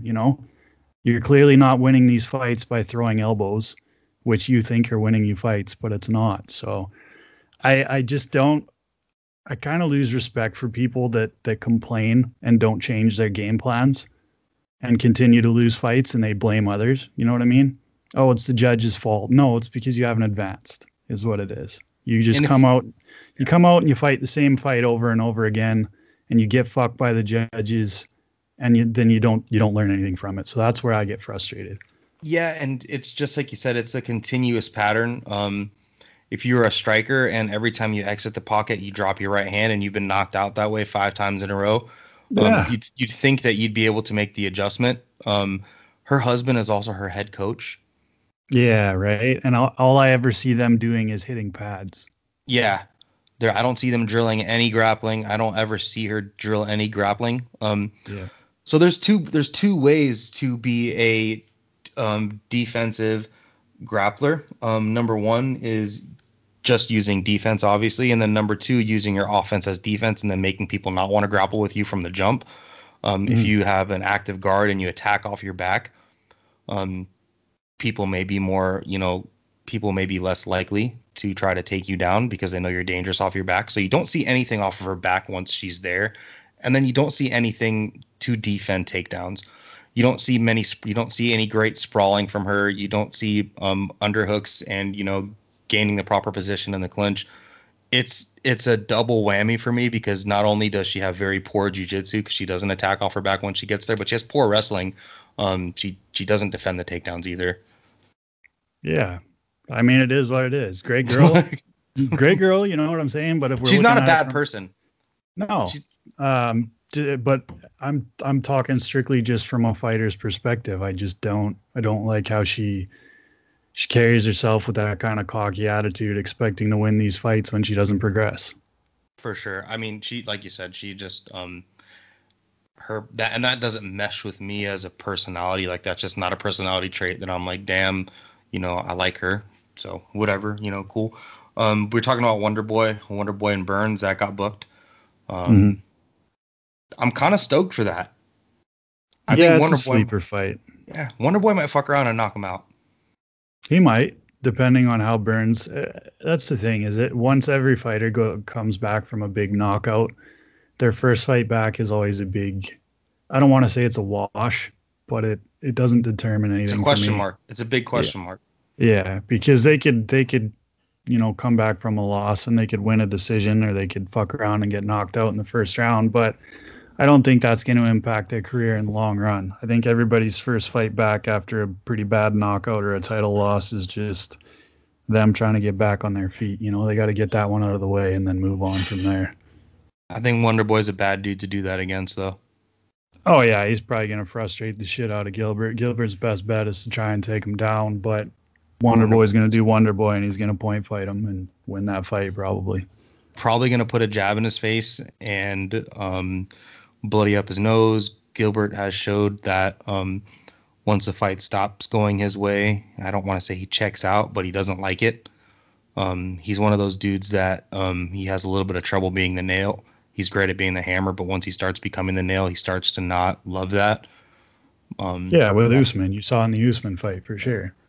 Yeah, even with other fights too. Like once he almost had Woodley out of there, and then once he's no longer almost had Woodley out of there, it kind of just like trickled on. He didn't have that same like aggression in the following rounds to get him out again. So it's just one of those weird things. And Wonder Boy got knocked out by Pettis and then came back and fucking completely destroyed Luque, dropped them, hurt him a bunch of times, almost finished them. The dude's had those losses to where like I don't think he has that same question mark, on his mental fortitude. Tough fight for both guys because Wonder Boy has great. The W keeps fucking me up. He's got great takedown defense. Gilbert's got good takedowns, but he's a fucking wizard on the mat. But Wonder Boy's fucking striking is just that damn good. We're moving on. Fuck that. If I say Woodley again, I'm fucking Woodley. Where's he going, dude? Fuck. Like, what's his next step? Oh man, Woodley about to hang it up. I don't need to see him fight in the UFC anymore, bro. You went out there, you went out on your shield. You weren't the frozen one anymore. You went out, you fucking tried to win that fight, but bro, I don't need to see. Enough. Yeah, I don't need to see you fight anymore. What's the point of getting wins over a couple of average guys? We know you can't beat the top guys anymore. To go out there and just get wins over a couple of average guys for the sake of getting a win, and risking your health. Nah, fuck that. I'm not trying to see that. He's in a predicament though because he admittedly said that he spent too much money. Oh fuck. And he said this before that, with my winnings, I spent too much money. And he's been able to talk his way into, getting pay-per-view points on previous cards, even though he wasn't the main event. I know he was on a card with like John Jones, I think, and he was able to get pay-per-view points on that. He swindled his way into that, but he apparently hasn't been the best with his money. And apparently his rap career is not taken off the way he expected it to either. I don't know if he's still doing that. Yeah. Like, you know what? I could see him in bare knuckle, bro. I got a good feeling we'll see him in bare knuckle. I don't know why, but I just do. Feel like the money's there. David Feldman's looking for names. He might take a fight. I have a feeling, but it's not a good one. Like, Like, I hate to say this, like he might fuck around and have success there because the athletes at bare knuckle just aren't a super high caliber.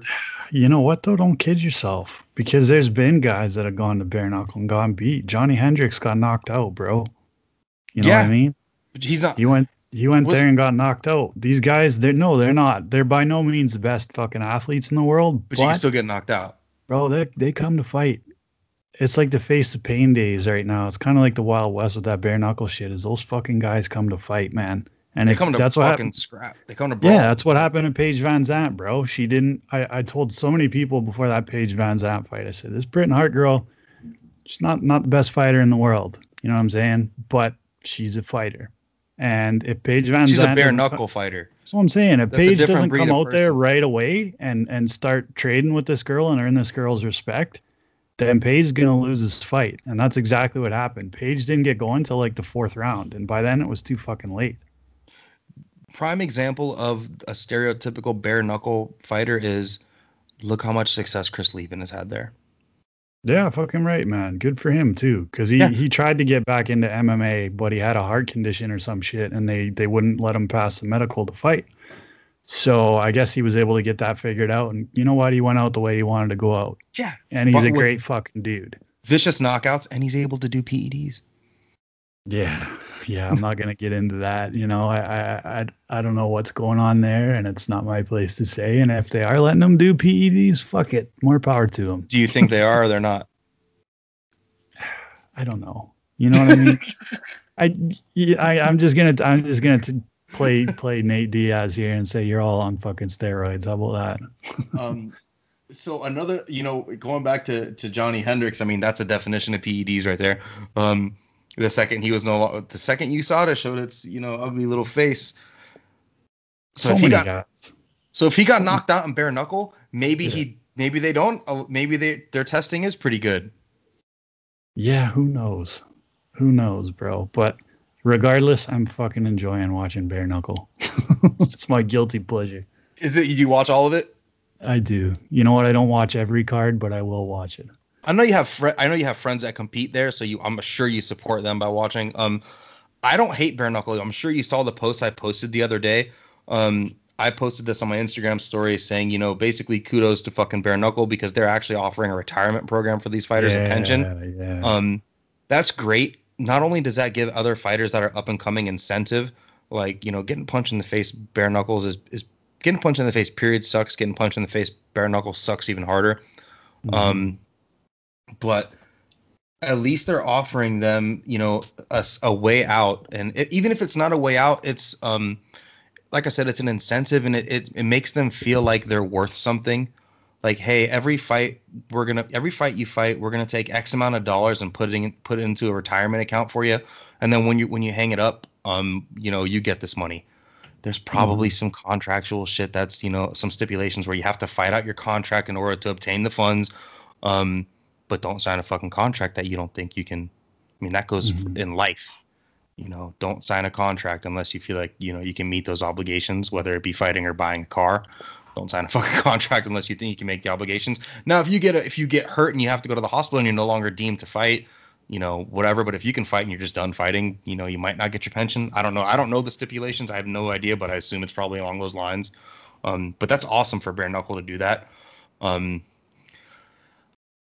What's the girl's name that you're friends with? That's a fighter. I follow her on Instagram. It's like Taylor. Is it? Oh, Taylor Starling. Yeah.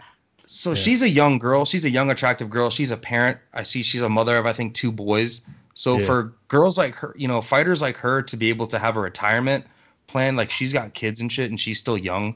There's no way she's not in her 20s still. Yeah. That's a good incentive for them. It's a great thing for those young athletes because, the guys that are getting signed off the Ultimate, not the Ultimate Fighter, the Contender Series aren't getting that. They're getting 12 and 12 to show. And, shout out to Adrian Yanez, but unless your name is Adrian Yanez, he's taking home them 50 G's every time he shows up in the UFC.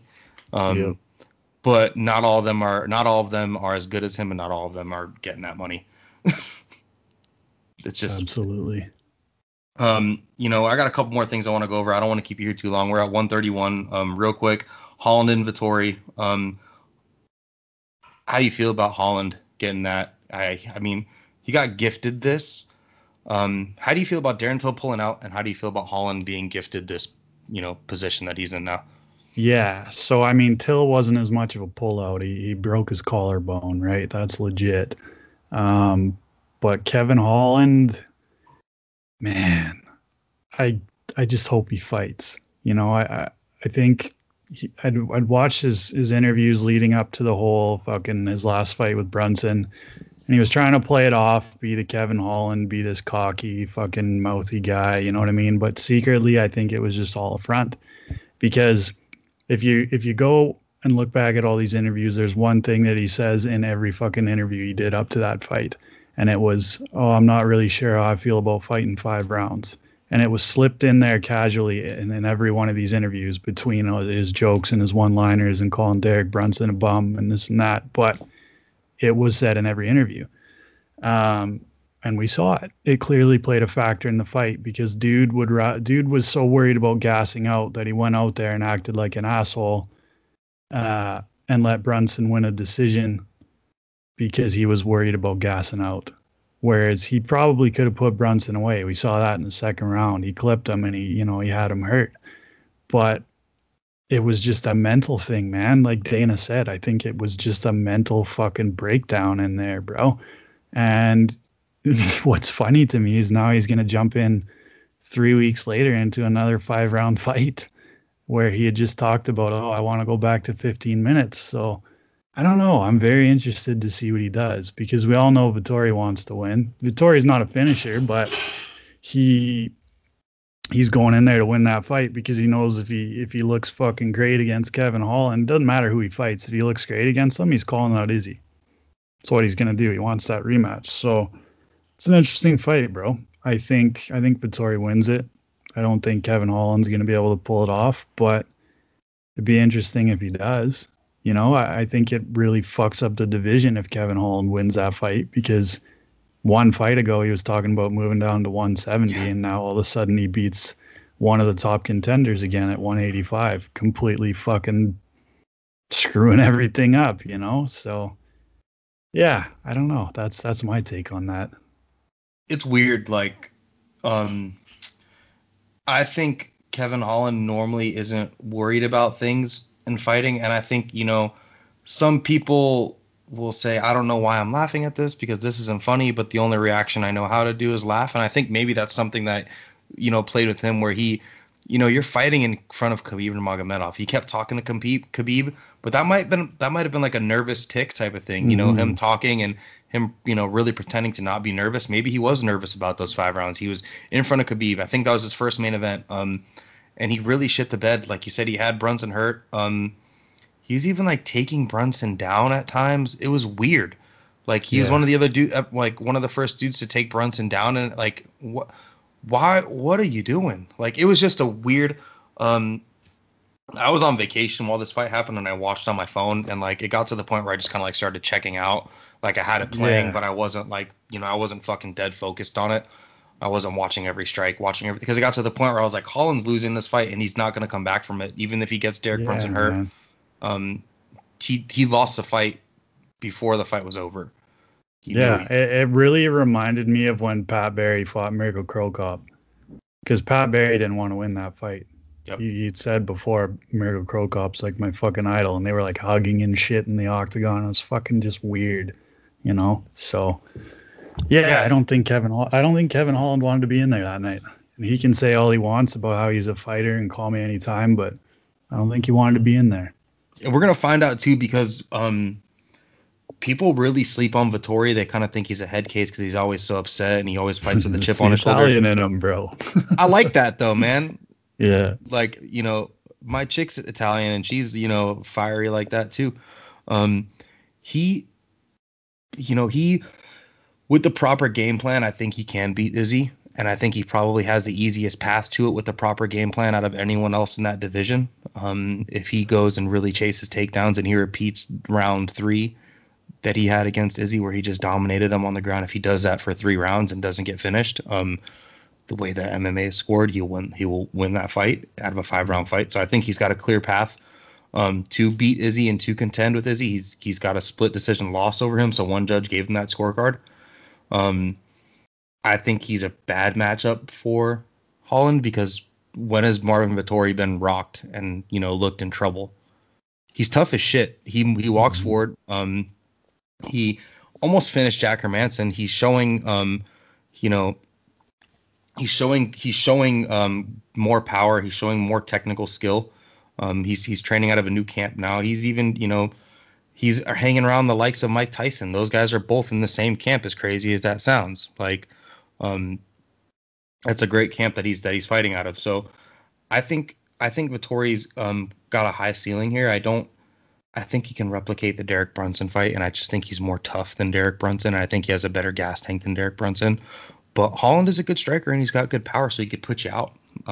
It's weird. As far as Darren Till, I don't know what kind of training he's doing 11 days out from a fight to break his collarbone, because you don't break your collarbone by slipping on a fucking banana peel. Why are you hard sparring 11 days out? Yeah, that's true. I never really thought of that. Fuck. What are you doing? Why are you having these hard grappling? These are tools you should have sharpened 8 weeks ago when y'all signed the bout agreement.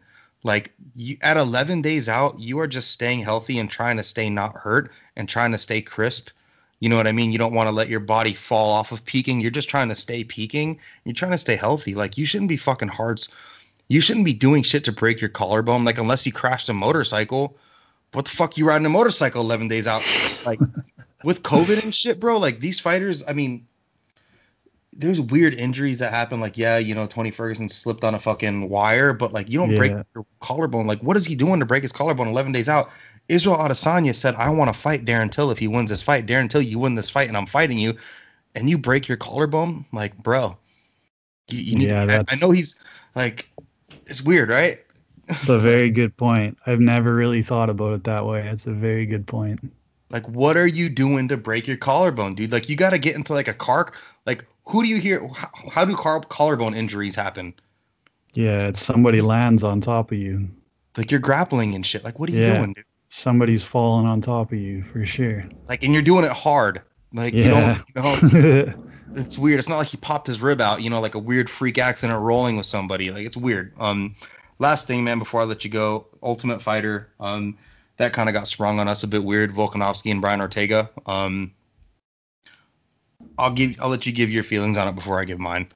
Yeah, I just think they're doing themselves a disservice by putting those two as the coaches, because you've got Masvidal, you've got Usman, you've got Colby Covington. You have any one of those three guys or any two of those three guys as your coaches, and you're making stupid money. You got me. I'm gonna watch the series every week, no matter what. Of course.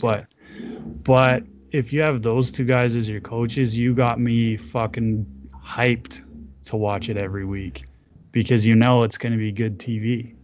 Whereas Ortega's this laid back, cool kind of, he's a good dude. He's a likable dude. And then Volkanovski, I don't know him. I don't know anything about the guy.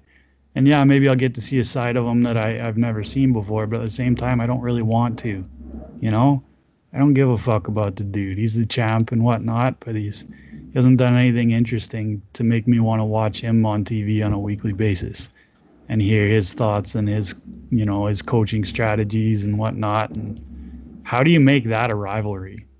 How do you make those two guys get mad at each other? Whereas you can have a legitimate beef with Colby and Usman on TV every week, or Colby and Jorge, whereas you're not going to get more than hey, get out of here, man, between Volk and fucking Ortega, So that's my take on that. Yeah, I think they dropped the ball. They're good dudes. They're great fighters. That's just it. They're good dudes, but it's not going to make me watch it. Doesn't get your dick hard. Yeah. It doesn't even outside of 170, there's great rivalries there, and I agree with you 100%. Why aren't they doing Jorge and Usman there? Maybe because they just want those dudes to fight so they can move the fuck on. Yeah. But even at 185, good way to bring Izzy back coming off of a somewhat embarrassing loss to Jan Blachowicz. or they could have even done Jan Blachowicz and Izzy. They could have really built the Yeah. fuck out of that fight. There's just a lot you could do. You could even do like something like Francis and Derek Lewis #2 as Ultimate Fighter coaches. Who wouldn't want to see Derek Lewis on TV once a Yeah, week? for sure, bro. And then For sure. and then Francis is the nice dude that's fucking scary.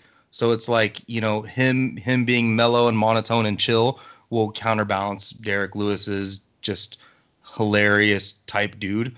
They could even like be using Cody Garbrandt and TJ Dillashaw. Like they could be bringing TJ Dillashaw back. Those guys are both had their beef from the Ultimate. You know what I mean? Like even at 125, like or they could have done fucking. I mean, they could do like Amanda Nunes and Valentina Shevchenko. Like there's a lot that they could do. I don't think that they did the best with this, but whatever, we're here for it. Yeah, it's weird. Do you know what divisions are going to be, what it's going to be? Yeah, so I think it's bantam and middleweight. Middleweight needs it. For sure. Bantamweight doesn't. Bantamweight's the fucking most stacked division right now. Bantamweight, I agree with you. Bantamweight is, I mean, everybody says that 55 is the most stacked division. No, 35, hands down, bro. Dude, that division goes fucking 20 deep, and they're all killers. There's dudes like Kyler Phillips fucking rolling around. That's You know what I I'm saying, mean? bro. Like, even Nathaniel Wood, like, he's a great fucking fighter. Casey Kenny's rolling around out there. I don't think he's the greatest dude, but I think he's a damn good fucking fighter. Yeah, man. Deep fucking division, bro. Even if Merab was a 45er, Merab would probably be fighting for the title. Yeah, Or just the way that he fights, for sure. Like, there's dudes like that there. Whether he jumps into a frozen lake or not is fucking not me. And you know what? While I got you here, dude, it's something that we didn't touch on. But if you got another second, I want to ask you about it. Do you have another minute? Yeah, it's all good, bro. I don't know why we haven't talked about it, and I haven't talked about it really in any of my previous podcasts. I'm gonna say a name, and I just want you to start talking about him. Aljamain Sterling. Okay. Man, Aljo. Aljo needs to go full heel, is what he needs to do. He needs to fully embrace the fucking heel role and start calling him the champ and flaunting it around and this and that. Because dude lost, in my books, pretty much every round of that fight and got saved by that DQ, and I don't think he wins that fight on any day of the week. You're supposed to be this wrestler and you're getting put to the ground by a fucking trip by Peter Yan, like a schoolyard ass fucking trip that you used to do to your buddies, and you're this great wrestler. I think he came out way too aggressive. He pushed his gas tank in round one, and Peter Yan's always been known as the guy who just kind of takes his time and eventually just breaks you down and fucks you up in the later rounds. And that's exactly what he did. Aljo came out with this crazy, crazy pace early on, and that's normal for guys that have never been in title fights before. They'll get the jitters and do some shit like that. But by no means was he winning that fight. He was on his way to either getting finished or easily fucking 50-45 in my books. But to go out and, say you're concussed and throw your fucking belt down in the octagon and then 2 hours later be taking pictures with it, like, I get it. Your friends are doing it and egging you on and this and that. But no, man, not a good look. Not a fucking good look at all for me. Dude, he was on the UFC Unfiltered just recently with Matt Serra and talking to those guys. And he was now his next excuse is that the octagon was really slippery. So that's why he wasn't able to get takedowns. Have you heard that yet? No, you got to listen to it. I'm glad I haven't. Bro, have you ever seen the meme, the cartoon Arthur where he like balls his fist out of anger, that gif, that meme? Yeah. Like, as I listened to that podcast, my fist just got tighter and tighter and tighter. I was like, bro, you just got to listen to it because it's now comical.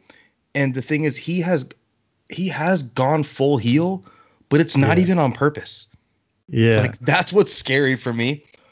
Because he's gone full heel, but it's not even purposeful. He's just like, I don't know. I don't know where his head's at. Like you said, my friends that know me personally, like if I took that win like that, they would not even be asking me to put that belt on my shoulder. Like my friends, fucking people that know me respect me too much to fucking do that, and I'm sure your friends feel the same way about you. They wouldn't be like, "OG, put that belt on, bro. Take a picture." They wouldn't even ask you that shit. And even if so, I would, it's just imagine you're a fucking NASCAR driver and all the other cars crash and you win because everybody else crashed. Are you gonna parade with that trophy, dude? No. Like like come the fuck on. It's just And the worst part is they're gonna drag this out for so long to get he's this already said rematch it. done. You know He's what I already mean? said it, dude. Yeah, they're gonna drag it out, and he's gonna lose. It's only a matter of time. He's not beating Peter Yan even on his best fucking day. So we're gonna have to deal with fucking 8 months of him doing whatever the fuck he's doing until he gets beat again. So he told on the same podcast, because him and Matt Serra are boys, so he kind of like let more things go. Yeah, His whole thing with Matt Serra is fucking weird too, how he didn't have him in his corner and shit. yeah. I used to like Aljamain. I don't like him anymore. You can't. He's so hard to like. But he told Matt Serra that he bought some Balenciaga shoes for him and his girl because he never experienced championship money, and it's just like, come on. And then he also told him, which is the biggest red flag for me, is what he said to him was, I'm thinking that I'm back in New York because I'm thinking I'm having this neck problem again, and I'm thinking I'm gonna need neck surgery. So probably like after the surgery, I'll be able to defend the belt. Oh, fuck. He said that nearly verbatim. Yeah. So So I I mean, really hope they just take that title from him, dude. Like, just move on if that's the case. it's defend or vacate, and I understand if you have medical issues, but y'all need to really at least make an interim belt. Do I don't know? Do Garbrandt against Petroyan for the interim belt? You Bro, know, he's not a champion. No matter what he says and what the rules say, not a champion, no, bro. of course not. He's like, is everyone okay in your place, dude? I hear some dishes drop. Oh yeah, fuck. It's this mic. It picks up on everything, um, bro. so yeah, I mean, we're in the same boat. I agree with you, and I'm sure you agree with me. I think it's a tough look, dude. It's gonna be real hard. This is way worse than the Marlon Moraes knockout. What's with him and knees anyway, dude? Yeah, no shit, eh? And how Like, does he like, bro? How does he even get fans after that? Because nobody outside of like his teammates and his friends and his family like him. I I don't mean, like the dude. no, I don't. I liked him before. Yeah. I thought he was a stand-up dude, but these are personality traits that get unfolded when something weird happens in someone's life that might not have ever shown themselves before, but now that something like this happened, you can tell the type of person he is by the way he's handling this situation. Mm. And it's just not my vibe. Like I don't like that shit. Yeah, I'm with you on that too. It's like we've discovered something about him when he faces some sort of adversity. The way he handles himself is It's just not slimy, professional. bro. It's not Slimy. professional. Like, Yeah. and it's not a good way. It's not a good way to get fans. What he should do is say, you all saw what happened. I took an illegal strike. I don't want this belt, but I was gifted this belt. So now I understand that I'm going to earn pay-per-view points as a champion next time around because that's how contracts, that's the stipulations in the contracts. Um, but this next fight is not going to be my title defense. I'm going to win the title again. If Sure. he, Yeah. and if he leaves it at that, don't go on Matt Serra's podcast, on the UFC Unfiltered podcast, and say you bought Balenciagas with your champion money for you and your girl, and then say you want to get neck surgery and you probably won't be able to defend the belt for like 8 months. Yeah, bro. That's about the worst look you can have right there. I mean, that is you saying you want $50 million to fight Petroyan again. Means the same thing to me. It just shows that he knows he don't want to fight him. He knows he Yeah, was losing that fight. he don't want that smoke, bro. Well, fuck, No, he man. doesn't. Yeah, he just. I don't blame him because I scored the first round for Aljo, even though he did get dropped. He did land some nice knees and stuff like that, and he had the good forward pressure, whatever. But it could have gone either way.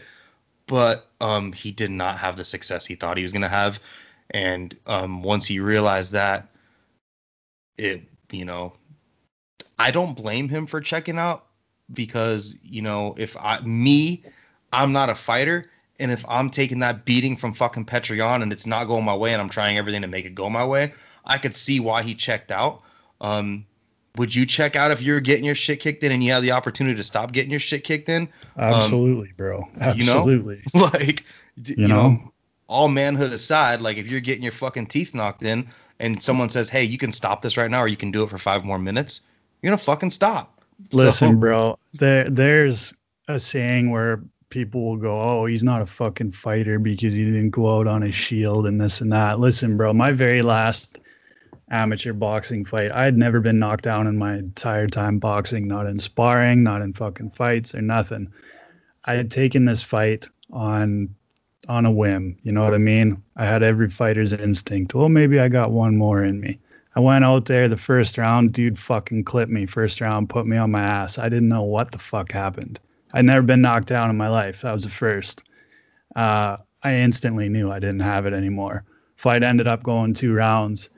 And I think in the second round, dude clipped me again. I ended up on my butt. And they're giving me the 8 count.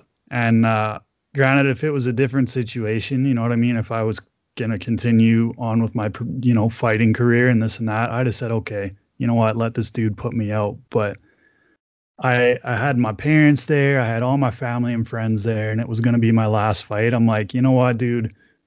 I'm not gonna go out this way. I'm not gonna go out by getting knocked the fuck out when I'm not winning this fight regardless, So I think more guys need to think that way. You know what? If you're not winning that fight, bro, don't take that punishment because you want to go out on your shield. Fuck that, man. Like it's one thing for Tyron Woodley that I can respect because he was in that fight. But if you're in a fight where you're getting your shit beat and you're just taking unnecessary punishment, man, there's no glory in going out on your shield like that. It was just like that kid that fought Mike Davis, Thomas Gifford. That was bad. Yeah. That was one of the worst beatings you've ever seen. Bro, there is no glory in that. You know what I'm saying? Nobody's going to remember Thomas Gifford because of all the heart he had continuing to fight Mike Davis. No, everybody remembers Thomas Gifford because he went out there and got his fucking ass beat, Look at Anthony Smith and Glover. Same thing, bro. You don't win any points from that, bro. Same coach, too. And I get it. You're a fighter and you want to go out on your shield, but you shouldn't. You don't have to, because at the end of the day, like if someone tells you Anthony Smith dies tomorrow, or if Thomas Gifford dies tomorrow, or a perfect example is Calvin Kattar and Max Holloway. That's like the worst beating anyone's ever seen. If someone told you, bro, I'm not gonna call Anthony Smith a quitter if he checks out on that Glover Teixeira fight. Same with Calvin Kattar. Bro, I've seen you fight. I've seen you put guys away. I've seen you in tough fights. You're getting your fucking ass kicked. Like, for sure. I am not going to call you a quitter for checking out, bro. And if I tell you, like I was saying, if I tell you Calvin Kattar died, you would say that sucks. But you don't love Calvin Kattar. He has people in his life that love him and really give a fuck about him. Yeah, and man. Me and you are not those guys. I think he's a good dude. I care. I like him as a fighter. But if he died tomorrow, or if he could no longer walk, or he started having early signs of Alzheimer's and started forgetting shit like Spencer Fisher, my life wouldn't change. His family, the people that he cares about, that care about him, they're the ones that are affected by this shit. So if you have the opportunity to fight again, and you don't have to take the beating. Yeah, bro. Look at that dude that checked out on the stool that night. I can't remember his name, but the UFC cut him. And he caught so much flack for that. And it's like, yeah, I can't remember his name. I was making fun of him, calling him washcloth. It's Roshkoff, I think, like that. Max he was fighting Austin Hubbard. Yeah. And he checked out on the seat in between rounds, and everybody's like, "Oh, he's not a fucking fighter," and this and that.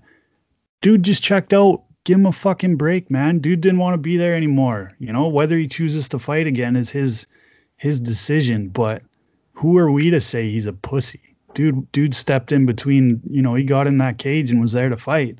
So who am I to call him a pussy, bro? He just didn't want to be there anymore. And I even, admittedly, I was even like, wow, he quit. He didn't show up. And I mean, it's not a good look if you want to, get signed with the UFC again. But in that moment, maybe he's like, fuck MMA. I don't want to get punched in the face anymore, and that's Bro, fine.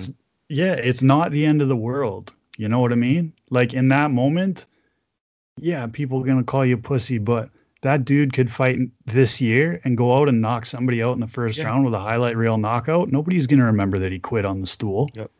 They're gonna remember him for his highlight reel KO. So sports very fickle in that way, you know.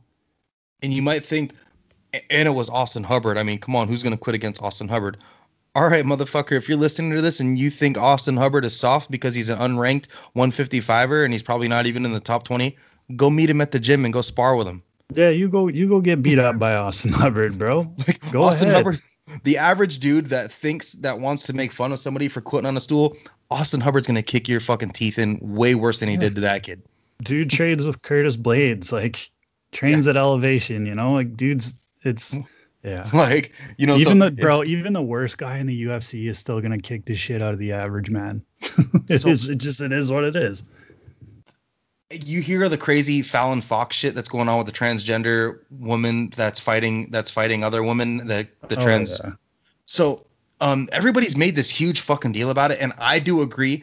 If Khabib Nurmagomedov, okay, he's 155. There's no 155 pound. Okay, if Davison Figueiredo were to get a fucking sex change and become a woman and start fighting Valentina and all the other women at 125, I would have a problem with that. Fallon Fox got finished by Ashley Evans Smith. If you look at good at all, bro. When you're done listening to this, go to Tapology, look at Fallon Fox's record and look who she's fought and look at their records. Zhang Weili, the 115-pound women's champion, would take Fallon Fox, rip her head off like fucking King Kong, and eat that shit for breakfast. So y'all could really. Fallon Fox is fighting bums. Like, of course, if Zhang Weili or Rose Namajunas or any of those highly ranked 115-pound, there is atom weights at one championship that will rip those girls' heads off. That Fallon Fox beat would do the same thing. She would crack. Zhang Weili will crack that girl's skull too. Like, so to me, it really has less to do with a man, more of the caliber of the opponent. You know what I mean? Like, it's just everybody has the right to be happy. Just leave Fallon Fox alone. Like, she fought scrubs. Like, of course that's gonna happen. All right, man. Well, tell everybody where you are. Tell them everybody where they can find you one more time, just in case if you, for whatever reason, only listen to the last part of this podcast. Yeah, absolutely, bro. At OG Shawnee Mac on Instagram. OG Shawnee Mac on YouTube. The YouTube account is more, top 10 lists and more informational shit. Just kind of educate you guys. Talk to you a little about the OGs. You know what I mean? I refer to the OGs a lot. We talk about UFC 1. I'm going to kind of go down the list of just little unknown facts about UFC and Pride and all that shit on the YouTube channel. And the Instagram account is a whole nother world. You know what I mean? OG Shawnee Mac on Instagram is, it's one of those things that if you're not a part of right now, then you'd better get onto it because it's only getting bigger and the jokes are only getting weirder. And you know what I mean? It's just one of those things. It's like an inside joke that you need to be a part of. So yeah, man, I appreciate you having me on. Always a pleasure just talking MMA, bro. If it's something that you enjoy, hopefully we'll be able to do it again. I appreciate you being on. Thanks for coming on. As far as his social media stuff, you guys got to go listen. You got to just, if you don't follow him, that's on you, because you should follow him because his account is great and it's funny. But the memes and stuff this guy posts are spot on. They're relative to what's going on today in MMA. So it's definitely a good follow. And he also knows what the fuck's up. He knows the game. He knows the sport. He's competed in combat sports. You guys need to go follow him and tune into his shit and continue to listen to my shit, hopefully. You can find me on Instagram, Dev Goes Fishing. I'm also a fisherman too. Fishing and MMA are my life, besides my family. You can always DM me and ask me random questions about fights. I always post, breaking fight news. So if you want to follow me and you just want to know who's fighting next, I will always post it within, a very short time that the fights get announced.